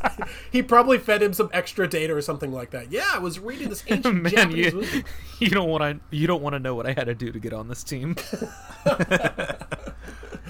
All I know is they introduced this white dude. Like, oh, I'm Buddhist. and I tensed up so hard. Like, this is 1989, man. This could get real fucked up. Yeah, it could. Well, the fourth character is the Italian from Detroit, who... It owns that we're not even being racist. That's his whole character. Yeah, that's all that he does. That's his entire character. All he ever does is he keeps saying, "Yo, baby, hey, I'm from Little Italy. Ah, fuck you. This is just like Detroit." When he uses his finishing move on the Korean and says gabagool. Like, they thought that making him an Italian from New York would be a little too on the nose. Let's mix it up. He's from Detroit. So fucking fugazi. Think about that all the time. He just looks like Scott Hall. The greasiest chest hair I've ever seen. Anyway, we have to save... We need a black guy for the team. I don't think so. Italians as far as I'm willing to go. Well, hey, every single team is only as good as its goalie, so... Your CV says you're from Detroit. I don't understand. Now, for this The team's data can't be fifth wrong. member, their fifth and final member, Parker, have you played any of like the later Tekken games? Do you remember the character Bob? I sure do. Well, he's in this movie. As played by Chris Penn, he is a fat, racist Texan who's good at karate. That is like Look. double redundant. Also, from Miami? You figure it out. Well, yes, both. Fucking nerd. The Italian from Detroit and the Texan from Miami. Great. Was this written by Koreans, actually? See, here's the weirdest thing about this movie is you know it had to have been rewritten at some point because during the Karate Combine, everyone there, all the good people that I just mentioned are wearing like white karate G's, and he's wearing a red one, and I'm just like, wow, I wonder who the villain is. Turns out, no, he's one of the heroes. He's a good guy. You like him. Do we? I think we're supposed to. I think the movie is trying to say, yes, he's good. You should aspire to be like the fat, racist Texan from Miami who does karate. This character is quite literally landfill. Like, it fucking owns. This movie does a lot of cross-cutting between the Americans and the Koreans. And the juxtaposition of the Koreans all just standing out in the desert, pumping their fists and yelling, "Korea! Korea!" and then cutting straight to Chris Penn just walking in holding a ghetto blaster with a 10-gallon hat on and a big belt buckle is incredibly funny. So, Jesus.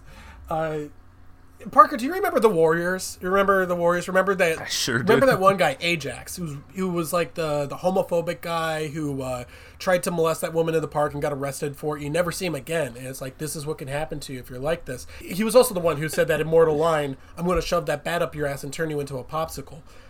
Do you think that that's like that sort of thing is just like, this is the Ajax of the movie? Except he just says a bunch of slurs. Yeah. And then they win it, sort of, kind of. These are worse We'll get than there. slurs for some of these. But anyway, yeah, he's like... He goes on a fucking, like, Sinbad rant about his slanty eyes. It's real fucked up. Yeah, man. it's worse though, Yeah. because during the Korean Combine, he's using dirty, illegal moves. He's like, you know how like in karate, like you bow to each other because it's respectful. When the guy bows, he kicks him in the face. Well, you know, that's how they have to do it to protect the border. And James Earl Jones is looking at him and he says, "That's who I want on my team." This sure Why as is won't be an James Earl issue. Jones Sean Connery now, Chris? "Simba, you must go back to your shit pit." He wants to do a voice and is like, "I'm going to pivot one way so no one can call me racist." Yeah, exactly. We've all done it. I'm still stuck on fucking Highlander, okay? So here's the thing. So anyway, He's they're one all of together, and he brings them into a classroom. And again, you're right. This really is Samuel L. Jackson's role because it's just a classroom from Coach Carter. And he just chews them out and says, "From now on, you will eat, shit, and breathe karate." And was like, dude, I am way ahead of you, okay? And he was like, "No women, no drinking, no geometry." As he's going through his spiel, I'm just sitting there like, fuck, man, should I have done karate when I was 12? Like, Yes. Yes. you imagine if this was Chris McDonald instead of James Earl Jones? we I did. actually competed can't himself. because my brain would break. We would have done this movie by now. Eric Roberts would have Correct. gone down with that shoulder, and he just would have ripped off his tracksuit to show his black belt underneath. Jeffrey Jones. McDonald. Jeffrey Jones would have tossed been all one of these- the Korean guys with an eye patch, so you couldn't tell him. It always comes back to Jeffrey Jones. And he's the patron saint of the podcast. So he's like, well, you guys can go out on the town tonight, but considering the high standards of the women here, I'm sure none of you will get lead. And they're like, okay, thanks, coach. And they go out to a bar, and I gotta talk about, you've already mentioned it, but we gotta reiterate that the fat, racist Texan from Miami who does karate, which, again, kind of a long thing to put on an epitaph, is standing outside the girl's bathroom and asking him, hey, number one or number two? He does not, in fact. What get is the lucky. implication here? Like, which one is preferable? I don't know. What is he waiting for a girl to say, number three, I'm gonna puke? He's Man, gonna. a good opener. He's card. gonna.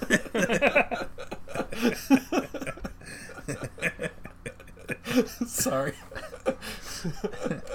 I didn't write You that know, down for this one week. day I want to compile a list of like all the lines that people use in movies like this, and just like try 'em out stand yourself? at some fucking bar somewhere. Yeah, just like see what works. Stand outside the window. See if these directors were smart. Get thrown out of a bar for anyway. So You see, it's all about I mean, confidence. it's not gonna affect me. I Okay, don't give a fair point. fuck. So Eric Roberts and Tommy Lee are sitting at the bar lounging. They're just like, ah, geez, we can't get our dick sucked. Meanwhile, the Buddhist guy has his hands full of ass at this point. And, Chris, do you want to explain how he got all that ass in his hands?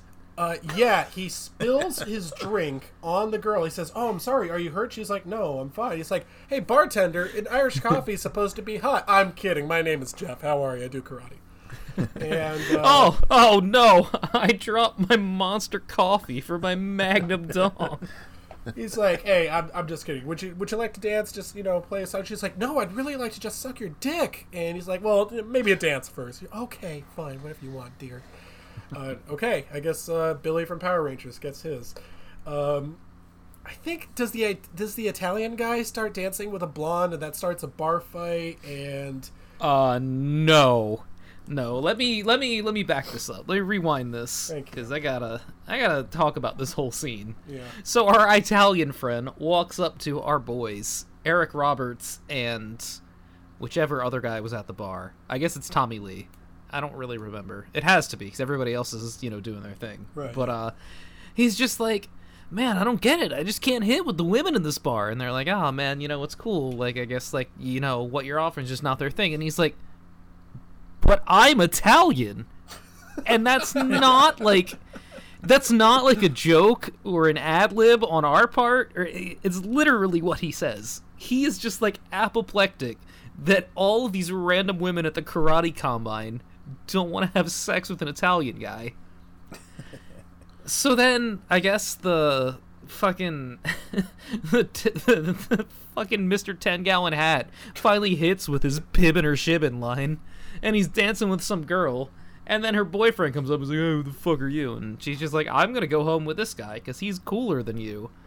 And then a bar fight breaks wait, out. we also have to 'Cause, mention we have to mention how 10-gallon hat is dancing with her. His fingers are grabbing her ass so tight. The camera keeps showing it. He's got fingers deep into her grundle. He's really giving her the business. He really is. And this starts a hell of a bar fight. Everyone's kung fu fighting. So, Sorry. so that would have worked in the scene. But also, another song that would have worked in this scene better than the song that was playing is podcast favorite, Ballroom Blitz. Yeah, well, it's not a ballroom, but the man in the back did say attack, so they This is a pretty good bar fight. it's a bar fight. That's pretty good. I had a good time with it. It's shot decently well. There's a lot of... I think, here's the thing. I had a little bit of difficulty telling people apart, so it was like, wait, do all these country bumpkins also know karate? Yes. I just imagined it was all the rejects from the combine just hanging out. That's where it is. I'm like, damn, we didn't get in. Let's start a fight with the winners. Then Earn our place. Then James Earl Jones comes in and he tells everyone, "All right, that's enough," and he just leads them all out of the building. After racist Texan from Miami who's fat and does karate is stomping a guy's face into the ground. Parker, is that what they teach you in Taekwondo? That's what they teach you in Detroit No can Defensive defend, Line baby. School. He's just, okay, everyone, that's enough of that. You've had your fun. Tap or snap! Tap or snap! He's committing a hate crime. Like, all right, you whippersnappers, we gotta do push-ups in the morning. Get to bed. So they're all sitting on clearly a wrestling mat, and they come in there, and James Earl Jones is bursting at the seams in his shirt and tie. You guys, Who has never done a push-up? you guys are in big fucking trouble now. He's like, okay, well, your G's haven't been earned yet, so you're going to have to just wrestle the clothes you have now. And everyone's just kind of staring at him like, okay. And he's like, okay, we're going to start with 20 laps around the track. And Math Cuck is just like, hey, that's 5 miles. And he says, go up. And they're just like, they're running. And Why does the stat cook have to run with them? I'm kind of wondering here. Parker, I assume you've never run a mile in your life before, but like, even for Taekwondo. Okay, sure. But even for Taekwondo, you have to do a little bit of cardio, right? Go Taekwondo, it's karate. Oh, right. Sorry. It's a I big didn't- difference. I'm sorry, Parker. Sometimes. Parker, for Mishima style martial arts, you have to do a little bit of cardio, right? You have to do like some running and stuff to warm up.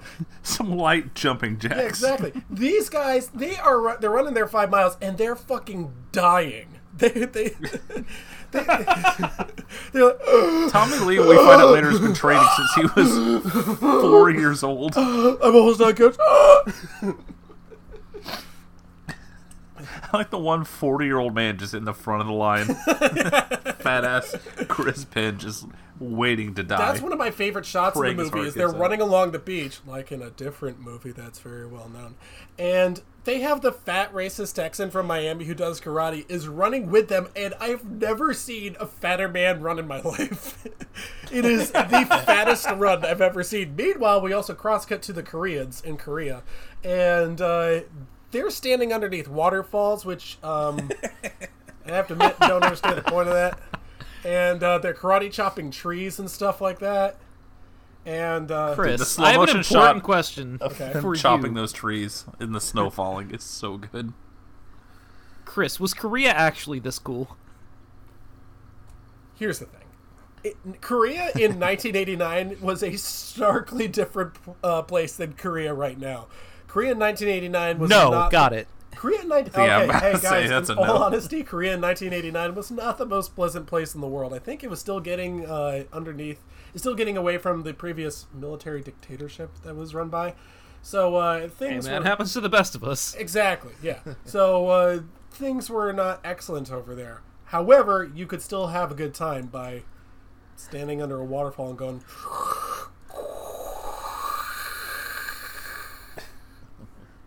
Imagine that with a robot voice. So Sometimes you just gotta karate chop trees. or karate chop trees in the snow. This is cross-cutting with the guys just lifting weights because that's how Americans do karate. They just work out like King from Tekken. What are the things that they do? There's a sub story here that Tommy Lee, the Asian one, is holding back a bit. And he's holding back a bit because his brother was killed. Fucking James Earl Jones tells him, "No, come on back!" And then Tommy Lee screams and kicks one of his friends as hard as he can and almost kills his friend. Chris, Coach Kokumo is the worst coach in history. yeah, He is god awful. Every decision he makes is wrong. Chris, keep this scene in mind when we do Best of the Best 2 next week. Oh, good. Buddy. So he's not. And anyway, Tommy Lee gets a little embarrassed and ashamed about that, so he gets on his motorcycle and leaves. he doesn't really know other way to put it, but he's not I like the first one to. the insert scene where he's like hitting the heavy bag slowly and crying, and Eric Roberts comes like, "Hey man, what's up? Hey buddy, It's okay. hey, let's go to bed, all right?" Man? Oh yeah, this is also where the stat cuck, but they were all rooming together and boarding together, and probably sleeping together. And the stat cuck has all the VHSs of all the karate statistics and stuff. And I guess they measured the pounds per square inch of force with every single karate chop. Again, what is that, like Cell versus Frieza or something? Come on. Exactly. Hey, whatever you say, guys. Yeah. Some of these guys, it's Not like how they that have like works. videos of the guy standing underneath the waterfall. What's the statistic on that? Oh, well, this guy, he stood under that waterfall for 36.5 seconds. Oh, better than the You other okay, guy. Grandpa? Are you gonna tell me that 22 pitching flat. wins matter? Okay, whatever. Oh yeah, they also Look, all I'm saying is they never went in waterfalls with the black pitcher. That's all I know. These stats are erroneous. So, so they sit them down in the classroom, and he says, "You will study your opponent." And the stat cuck gives them all a folder. It's like, "Okay, you're going against this guy. He won the silver medal at the Tokyo Olympics. He did this thing, he did that thing." He's like, "Great." It was like, "You're going against Kazuo Mishima. He's got a Thunder God Fist, and it's only 16 frames, but it does 42 damage. It does 48 on a counter hit. Do not get hit by it." So, Like, I'm just watching this scene, sitting there like, wait, why the fuck did the Americans get to pick their opponents? Like, how does this work? wait, is Like, that... this That's the makes only no reason we sense. agreed to do it. Yeah. We had to cheat in our favor. Actually, yeah, you know, maybe now's a good time to talk about it.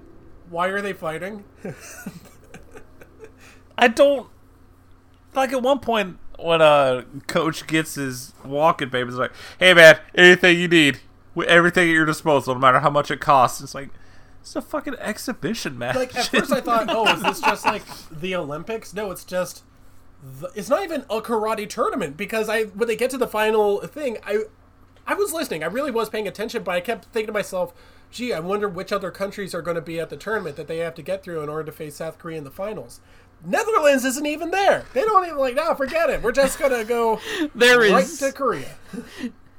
There is nary a windmill Gundam to be found. Exactly. I was thinking about that the like, other day. It's funny because, like, when I first watched this, it was within, I don't know, maybe 48 hours of having to watch some movie about, like, competitive dog tricks or something. And, like, the whole movie, like, followed, like, some Russian team that was, like, reliant on some Russian oligarch to just keep giving them money because they were competitive, or who the fuck knows why. So I'm watching this from that, like, prism. Just like, oh, this is just some random banker fucker who wants to be, like, the guy that bankrolled the U.S. exhibition karate team in Korea. Those very bad Which- dogs were doping.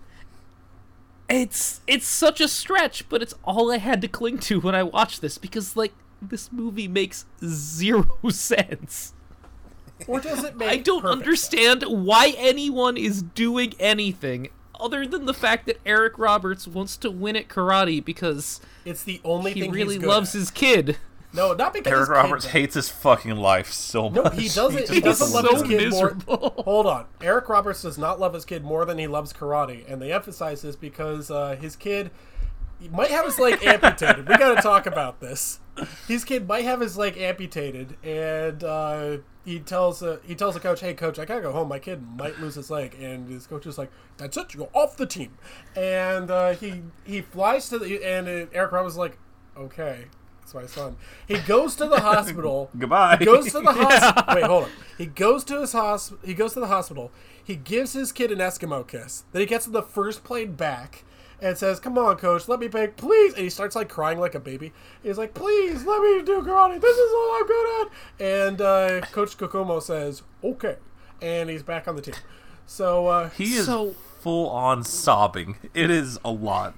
This, like, 15-minute interlude of movie is, like, something that could have worked if there were any replacement that was ever mentioned for him on this team. right, yeah. But instead, James Earl Jones' attitude is, no, we're just gonna fight the Koreans 3-on-5, and that's gonna work. Like, what? Oh yeah, that Motherfucker, yeah, what are they have you this- talking about? They have this long, like, detour with this guy. It's like, oh, man, what if Eric Roberts quits the karate team? But when Tommy Lee quits, you just have James Earl Jones looking out the window. He'll be back. I don't know about you guys, but personally, I was dying when in the middle of this movie gets a phone call and he just goes, "Coach, my kid got hit by a truck." What? And then the next scene, like, he's in the hospital, like, yeah, he's in a coma. What the fuck is this movie? Oh, it's... And then his kid just wakes up, he's like, "Oh, good, you're alive," and just bolts it back to this exhibition match they're not getting paid for. Oh yeah, I forgot they're not getting paid for it. So again, the emphasis is that for karate, it's all about honor. I'm making the serious case that the movie is making the case, or making the point, that Eric Roberts cares more about karate than he does about his son, because he says that karate is the only thing he's good at, not being a dad. Because the son only comes back to sit in the audience and look at him. Clearly. If you were a good dad, you wouldn't have got fired from that factory. You also would have been there to stop your kid from getting hit by a truck. My elderly mother can watch my son for me. Like, he's not a toddler. The kid's like 8. The truck should have hit me! Oh, wait. Oh, my God. Coach, I gotta go home and bury him out back in the pet cemetery. Then I could have had 2 fucked up shoulders and been like that guy that can only use his legs in the Crippled Masters. Okay, if you're gonna do it, you should be like, yeah, you can be just Future like that guy episode, with the by 2 the way. crippled legs in the Masters. Hey, Lois. Remember when I was a crippled Avenger? Okay, so we should talk about the woman in this movie, the only woman in this movie, I who's forgot she was even there. yeah, she's a Buddhist Jesus. and she teaches them how to control their chi, and she Yes. karate chops concrete or something, and she threatens to kick James Earl Jones's ass. I would pay to see that fight. So anyway, Absolutely. the rest of the movie. I have to admit, she doesn't really have a King Kong tremendous movie. impact on the plot, does she? Not at all. I think she tells them to She's, meditate I guess, or a love something. interest, I I have guess. no idea. I don't care. Hey, this movie's kind of gay. We need some ladies in here. She's Okay. the one who convinces James Earl Jones not to fire Eric Roberts because that's not... For checking on his maybe paralyzed son. Yeah, she tells him not to because that's not very nice. And he says, I was hard on them. fired. Okay, can we get to the tournament now? So they go to Korea, and I gotta talk about this because this is something that really bothered me. When they first show the Koreans, they're in. It's not really a temple; it's like an enclosure sort of thing. I've actually been there. That's so cool. It's like, hey, I've actually seen that before. It's like seeing the Silver Line train in Wonder Woman 1984. It's like, hey, cool. I've been. Hell yeah, buddy. It's like, oh, that's nice. And then when they show Seoul proper, they show like that area, and they show Seoul, the city, and all the buses and everything. They play this music like, boom, boom, boom, boom, boom. I'm like, stop playing like this ancient Chinese music during modern day Seoul. Like Parker said, it's like, Mongolians are about to emerge. Parker said it's just like the Urkai are gonna come out here. Fucking Helm's Deep in Seoul, South Korea. It's so good. I love this movie, you guys. It's like, what do you so think? good. It's like if they played in Rocky IV, if they were just like, oh, time for me to fight Ivan Drago, they just start playing the Tetris music. Better movie, though? Yes. Also, like, episode in 3 weeks, Rocky 4? I don't know. Maybe. It's the only watchable Rocky movie, let's be real. I like the first one. Anyway, so they're like, oh, let's... I'm gonna tell the Eagles fans that you said that. Hey, I thought we were close. we'll Hurts is really good, we'll munch over this. Anyway, so they go into the enclosure where they're going to be fighting, and they've got like American sportscasters there. They've got Diet Stuart Scott. They've got. Did you just call Ahmad Rashad Diet Stuart Scott? What the fuck? Yeah. What is wrong with you? Nothing. So he's there, and he says, "Well, get ready for the karate tournament." It's not even do they say tournament? Am I just like, is this a Berenstain thing? Parker, check your wallpaper. Karate finals. Oh no, dude, Mandela's doing great here. Yeah. This fucking guy doesn't even know that Ahmad Rashad is in the Vikings Ring of Honor. I'm so upset. Okay. Well, we just lost Dan as a listener. Personally, I think he's in the ring of very good. Yeah, I would. Shit. Okay. Yeah. So Ahmad Rashad, whoever that is announcing the American team as they come out there, and I can't help it. Like, they're all out there in their G's and everything, and that Texas guy has got the 10-gallon hat on. Fucking Richie Incognito sauntering in, just pointing at these Koreans. It's like if they get the 4 in there, and then he just got like Vince Wilfork in the overalls and nothing else. They should have come out in the fucking Houston, Texas Letterman jackets. and they've got like, I don't have anything against tradition besides folk dancing, but they have like all the Korean women in the hanbok and everything, and they're beating the drums and everything. And the Korean team comes out there, and there's just one guy who's got an eye patch on. You'd think that affect his depth perception.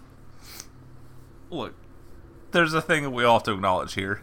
They absolutely gave him an eye patch so you could tell him apart that he's the bad guy. That's true. That is true. I don't feel comfortable saying it.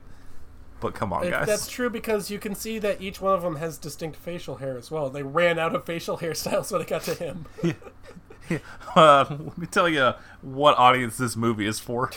It's not the kind that distinguishes other Koreans from each other. Yeah, so... Which one's the bad one? I don't know, Dad. I don't know why they keep celebrating so much either. Yeah, it's fine. Yeah. Well, the first thing is Billy from the Power Rangers gets killed. He just gets the dog shit beat out of him and it's over. Yeah, thanks for coming. Just like, well, I guess it'll be one of those classic come from behind victories, which is, it's obvious that they start off with Billy because he's got no real backstory. He just likes numbers or something. He's going to work as an accountant. Next is the second one the Italian guy, or is the second one the racist? The Italian gets whopped immediately. Yeah, the Italian also gets fucking put through the floor. He lands like one punch. Yeah. Thanks for coming. Yeah, glad he's here. He's like, damn, I guess I gotta go back to Detroit. And then the motherland. Then we bring in the Texan, who at least makes things close. And my God, he's still on this. He won't. Oh, we also forgot, like, when we call him racist, he does this throughout the entire movie. At one point, they go into a restaurant, right? And the Asian guy gets, I think he gets sushi or something. Dude, everyone loves sushi. And the Texan guy's like, well, looky here. Y'all don't eat that raw fish shit, do ya? He starts talking about it making his eyes all fucked up. It's not great. I don't feel comfortable saying it because I know what I sound like. Right, yeah. It's like, and I cannot reiterate enough. These are like direct lines from the movie. You eat too much that day is sushi. Okay, dude, Brian, you can just calm down. You gonna get them slanty looking eyes. Let me write some of the liberal jokes this episode.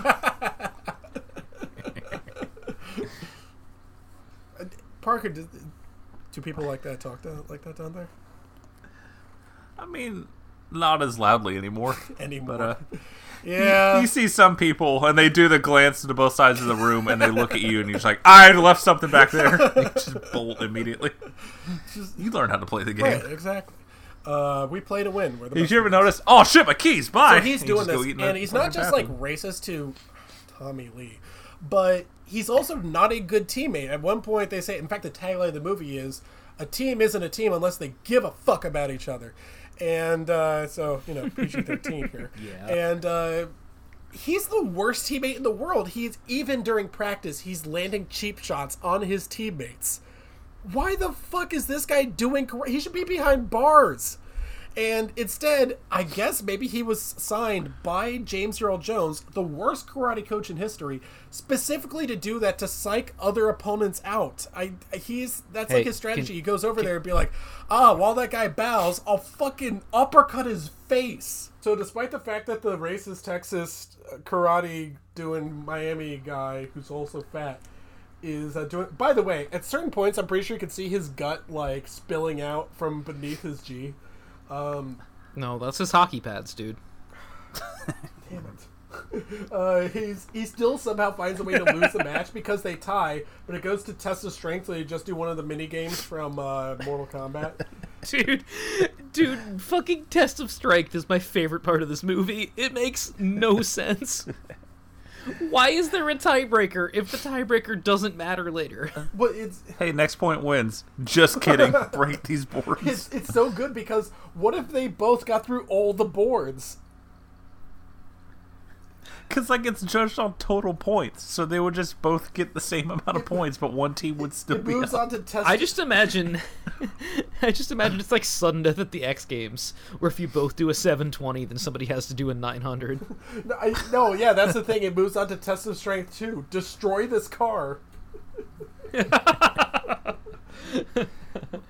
Well, when it comes to the fat guy, I've always been a proponent in all combat sports of if you ain't cheating, you ain't trying. Because you load up full power, kick them in the dick as hard as you can, they'll threaten to take a point away next time. You have nothing to lose. honestly, You just unload on their nads. Parker, I disagree strongly. There's no room for cheating in sports. I would never tolerate something like that. So Absolutely the next not. one is Eric Roberts. He has to fight against, I don't know, one of the bad guys. And he's fighting, and it's really tight. They're going back and forth. He keeps getting roundhouse kicked in the face. At some point, I would say, boy, I don't want to do this anymore. Because Hey, coach, should I put my hands up? anything, get back in there. Okay, thank you. So I like how the round ends, and he gives him a piece of advice like, hit him with the cross chop. It's like, okay, and then he does, and it's like, cool, there's 4 more minutes left in the round Yeah, now. the only And other- then he gets kicked immediately. the only other thing that James Earl Jones has to say to him is, focus! Okay, thanks. I was getting really distracted here. It's so funny, like, watching him as the coach in this movie, because all I could think about the whole time is just, like, if Josh were the coach, yelling, kick him in the dick! The whole fucking time. Josh would be yelling something else. So, anyway. I mean, also that, but... Anyway, I'm saying, when you got a chance to win. I think what happens here is Eric Roberts, I could be wrong, correct me, Parker, you're probably paying a little bit better attention than I was. I think he gets sweep kicked, and then he lands on his bum shoulder, and it shatters into a million pieces. And he is rolling around on the ground like he's on fire. And if I was a referee, I'd be like, oh, okay, whoa, all right, just get him into a hospital. He loses. That guy wins. And apparently not. Apparently you could just... It's not even like in boxing. Auto where you Rocket go, like, loses to Lars. Well, that's the thing. It's like... Pop it in! It's not even like in boxing where you have like 1, 2, 3. It's just like, well, I guess 30 seconds left on the clock. He goes over, and the team doctor... No, it's not even the team doctor. It's the stat cook. It's just like, your arm is shattered. You can't do karate anymore. And Yeah? Did your fucking floppy disk tell you that, you fucking dick? they don't even have a doctor on the team. They don't even have the Buddhist girl to tell them this. And instead he goes, no, coach, I can do it. Pop it back in. Pop it back in. And Tommy puts him in an arm bar and snaps his arm even further. He said pop it in, and he locks him. I'm like, wait a second. He's Like- going to pull it completely out. Bestial wail. As we explain this scene, it sounds unbelievably stupid. But, like, to put it in context, like, I feel like I need to explain more of this, because this is literally, like, the scene in every war movie where the main character's best friend gets shot, and, like, for fucking 5 minutes he's bleeding out as the guy's like, don't you die on me! Don't you die on me! Except it's in a meaningless karate tournament where there's no stakes. Also, he It doesn't goes Go home to your for son, also, who fucking is still in ages. the hospital. Also, he doesn't die. He's okay. He gets up, he has a sling on his arm, proceeds to run away from the guy for 25 seconds, which in any other term would be a penalty. And then at the very end, just like insult kicks him right to the jaw. What's that move, the sweet chin music? He gives the guy sweet chin music out of the ring. He launches him like a like- firecracker. They tell him I like, hey can't- man, your shoulder's destroyed, but if you leave, you lose all of your points that you got. So he just has to run the clock out. So it's Like, like that. Sorry, wait, 1 sec. It's like that Texas. Yeah. It's not like Texas. It's like that college football strategy where you snap it to the punter and then he just runs around like a madman, wasting time. Dude, all I could think about, like, both times I watched this scene was, you guys remember those ETI topics about, like, would you spend, like, a minute in the ring with Mike Tyson? And everyone's just like, oh, yeah, I could definitely just run away from him for a minute. Like, he couldn't hit me. I would just keep running. Like, that's the scene. Like, But again, then he gives him the Shawn Michaels sweet chin music and launches him like a big poppy home run out of the ring. this is his fucking city. He just sends him flying over the monster. He's like, oh damn, he takes one step forward too many. Uh-oh, bang! He just sends him flying. It's so good. So we get to the last match here. Now, it's Tommy Lee. And he has to go against, I think his name is Dahan, something like that. Yes, Yes. Sure is. And he's got an eye patch. He's a naughty man. And he's the one who killed Tommy Lee's brother. We keep getting flashbacks of Tommy Lee as a little kid, like, oh boy, you're gonna do great, big brother, and just getting kicked in the face until dead. It's doubly funny because that's foreshadowing for the second movie. Is I it know, really? it's so Oh my good. god, I'm so ready. Chris doesn't. I'm so excited for him. This is just like when my brother got kicked in the face and got killed.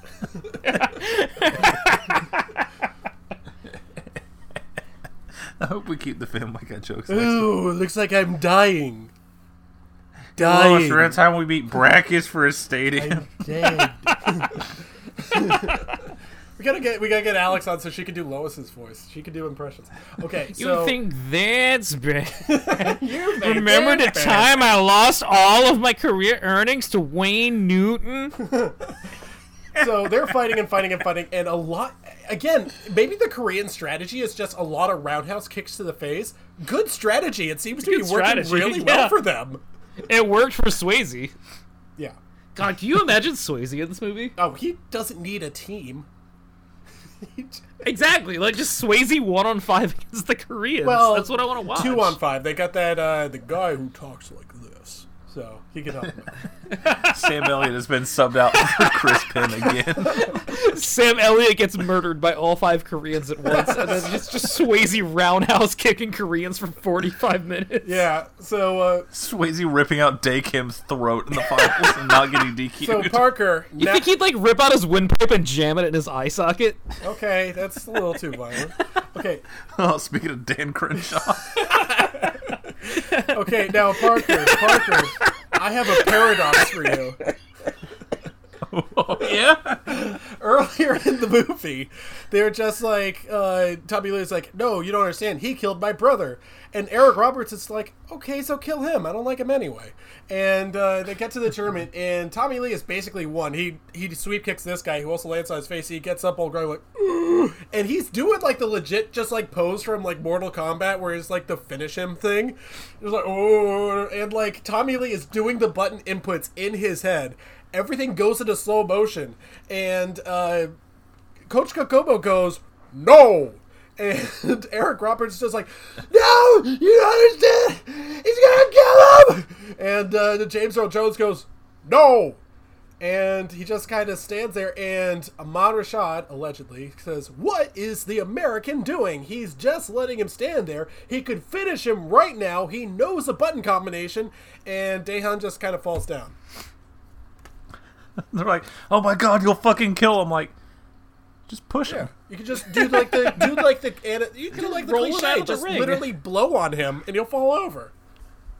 It's like, no, either I stand here and lose, or I kill this man who killed my brother. You don't understand. With karate. I'm about to kick his heart out, literally. He's gonna kick his head clear across his dojo. And instead he just stands like, no, I can't take a life. Like, just one little, just that done. actually He's reminds down. me. He Speaking wins. about kicking someone's head off, there's one point in the Family Guy episode where Lois gets really mad at Peter, and she literally rips his head off his body, and Peter says, "Nah, that's just what we need, another talking head." So in the rest of the movie, How are there still Family Guy jokes you didn't bring up? We talked about 40 minutes of Family Guy for 25 minutes. so in the next episode. So anyway, do the Americans win? I don't care. Best of the Best 2 No. next Nope. week. Oh, so it's the Rocky thing where they just like the winner is the loser? Okay. they lose, but they're like, Well, hey, moral victory. I killed your brother on accident. Maybe I could be your brother. And then he gives him his medal. It's really I weird. held back from You're killing him. twice the brother that Landfill 1 ever was. You know, for the sake of convenience, you can also call me Daehan. And Daehan comes up to He him, even and Daehan's smells like my brother. Daehan's face at the end of this movie looks like a black and blue pumpkin. It goes up to him and says, and Tommy Lee's like, thank you. Everyone is crying. Eric Roberts is like sobbing again because this guy's apologizing for karate kicking his brother With to every death. single breath, Daehan is just expelling molars from his mouth. He looks like a fucking close-up of a Ren and Stimpy picture. It's His ghoulish. face looks like the pot of greed. My turn. You never saw this coming. Best of the best, too. And we can just stop recording. That So was a I good- have Oh, yeah, let's no, get no, to no, no, no. I have 2 bits of trivia. for Okay, this for let's you hear about guys. the trivia. I hope it's not the paradox. This is not IMDb trivia because I just assumed Chris would have that covered. Yeah. So 2 things. 1, this soundtrack is 36 minutes long. Do you want to guess how many songs are on it? 5. 9. Oh. 2, in his book, Iceman, My Fighting Life, UFC champion Chuck Liddell cites Best of the Best as his personal favorite martial arts film. I love that for him because I see it. So I guess we stand Chuck Liddell now. Man, knowing how insane 2 is really amplifies this experience. It sure it's does. so. This ending is so corny. Do you think we could get It's Chuck the Liddell most on saccharine, cheesy nonsense. And just knowing I'm like a week away from fighting to the death in an underground Vegas casino. It's so this? good. Is someone going to get scream punched through a glacier? Man. Oh, that Native American dude gets lit the fuck There's up. only one way to It's find pretty close. out. All right, join us on next week's Absolutely. episode, Best of the Best 2. Excited. I'm so excited.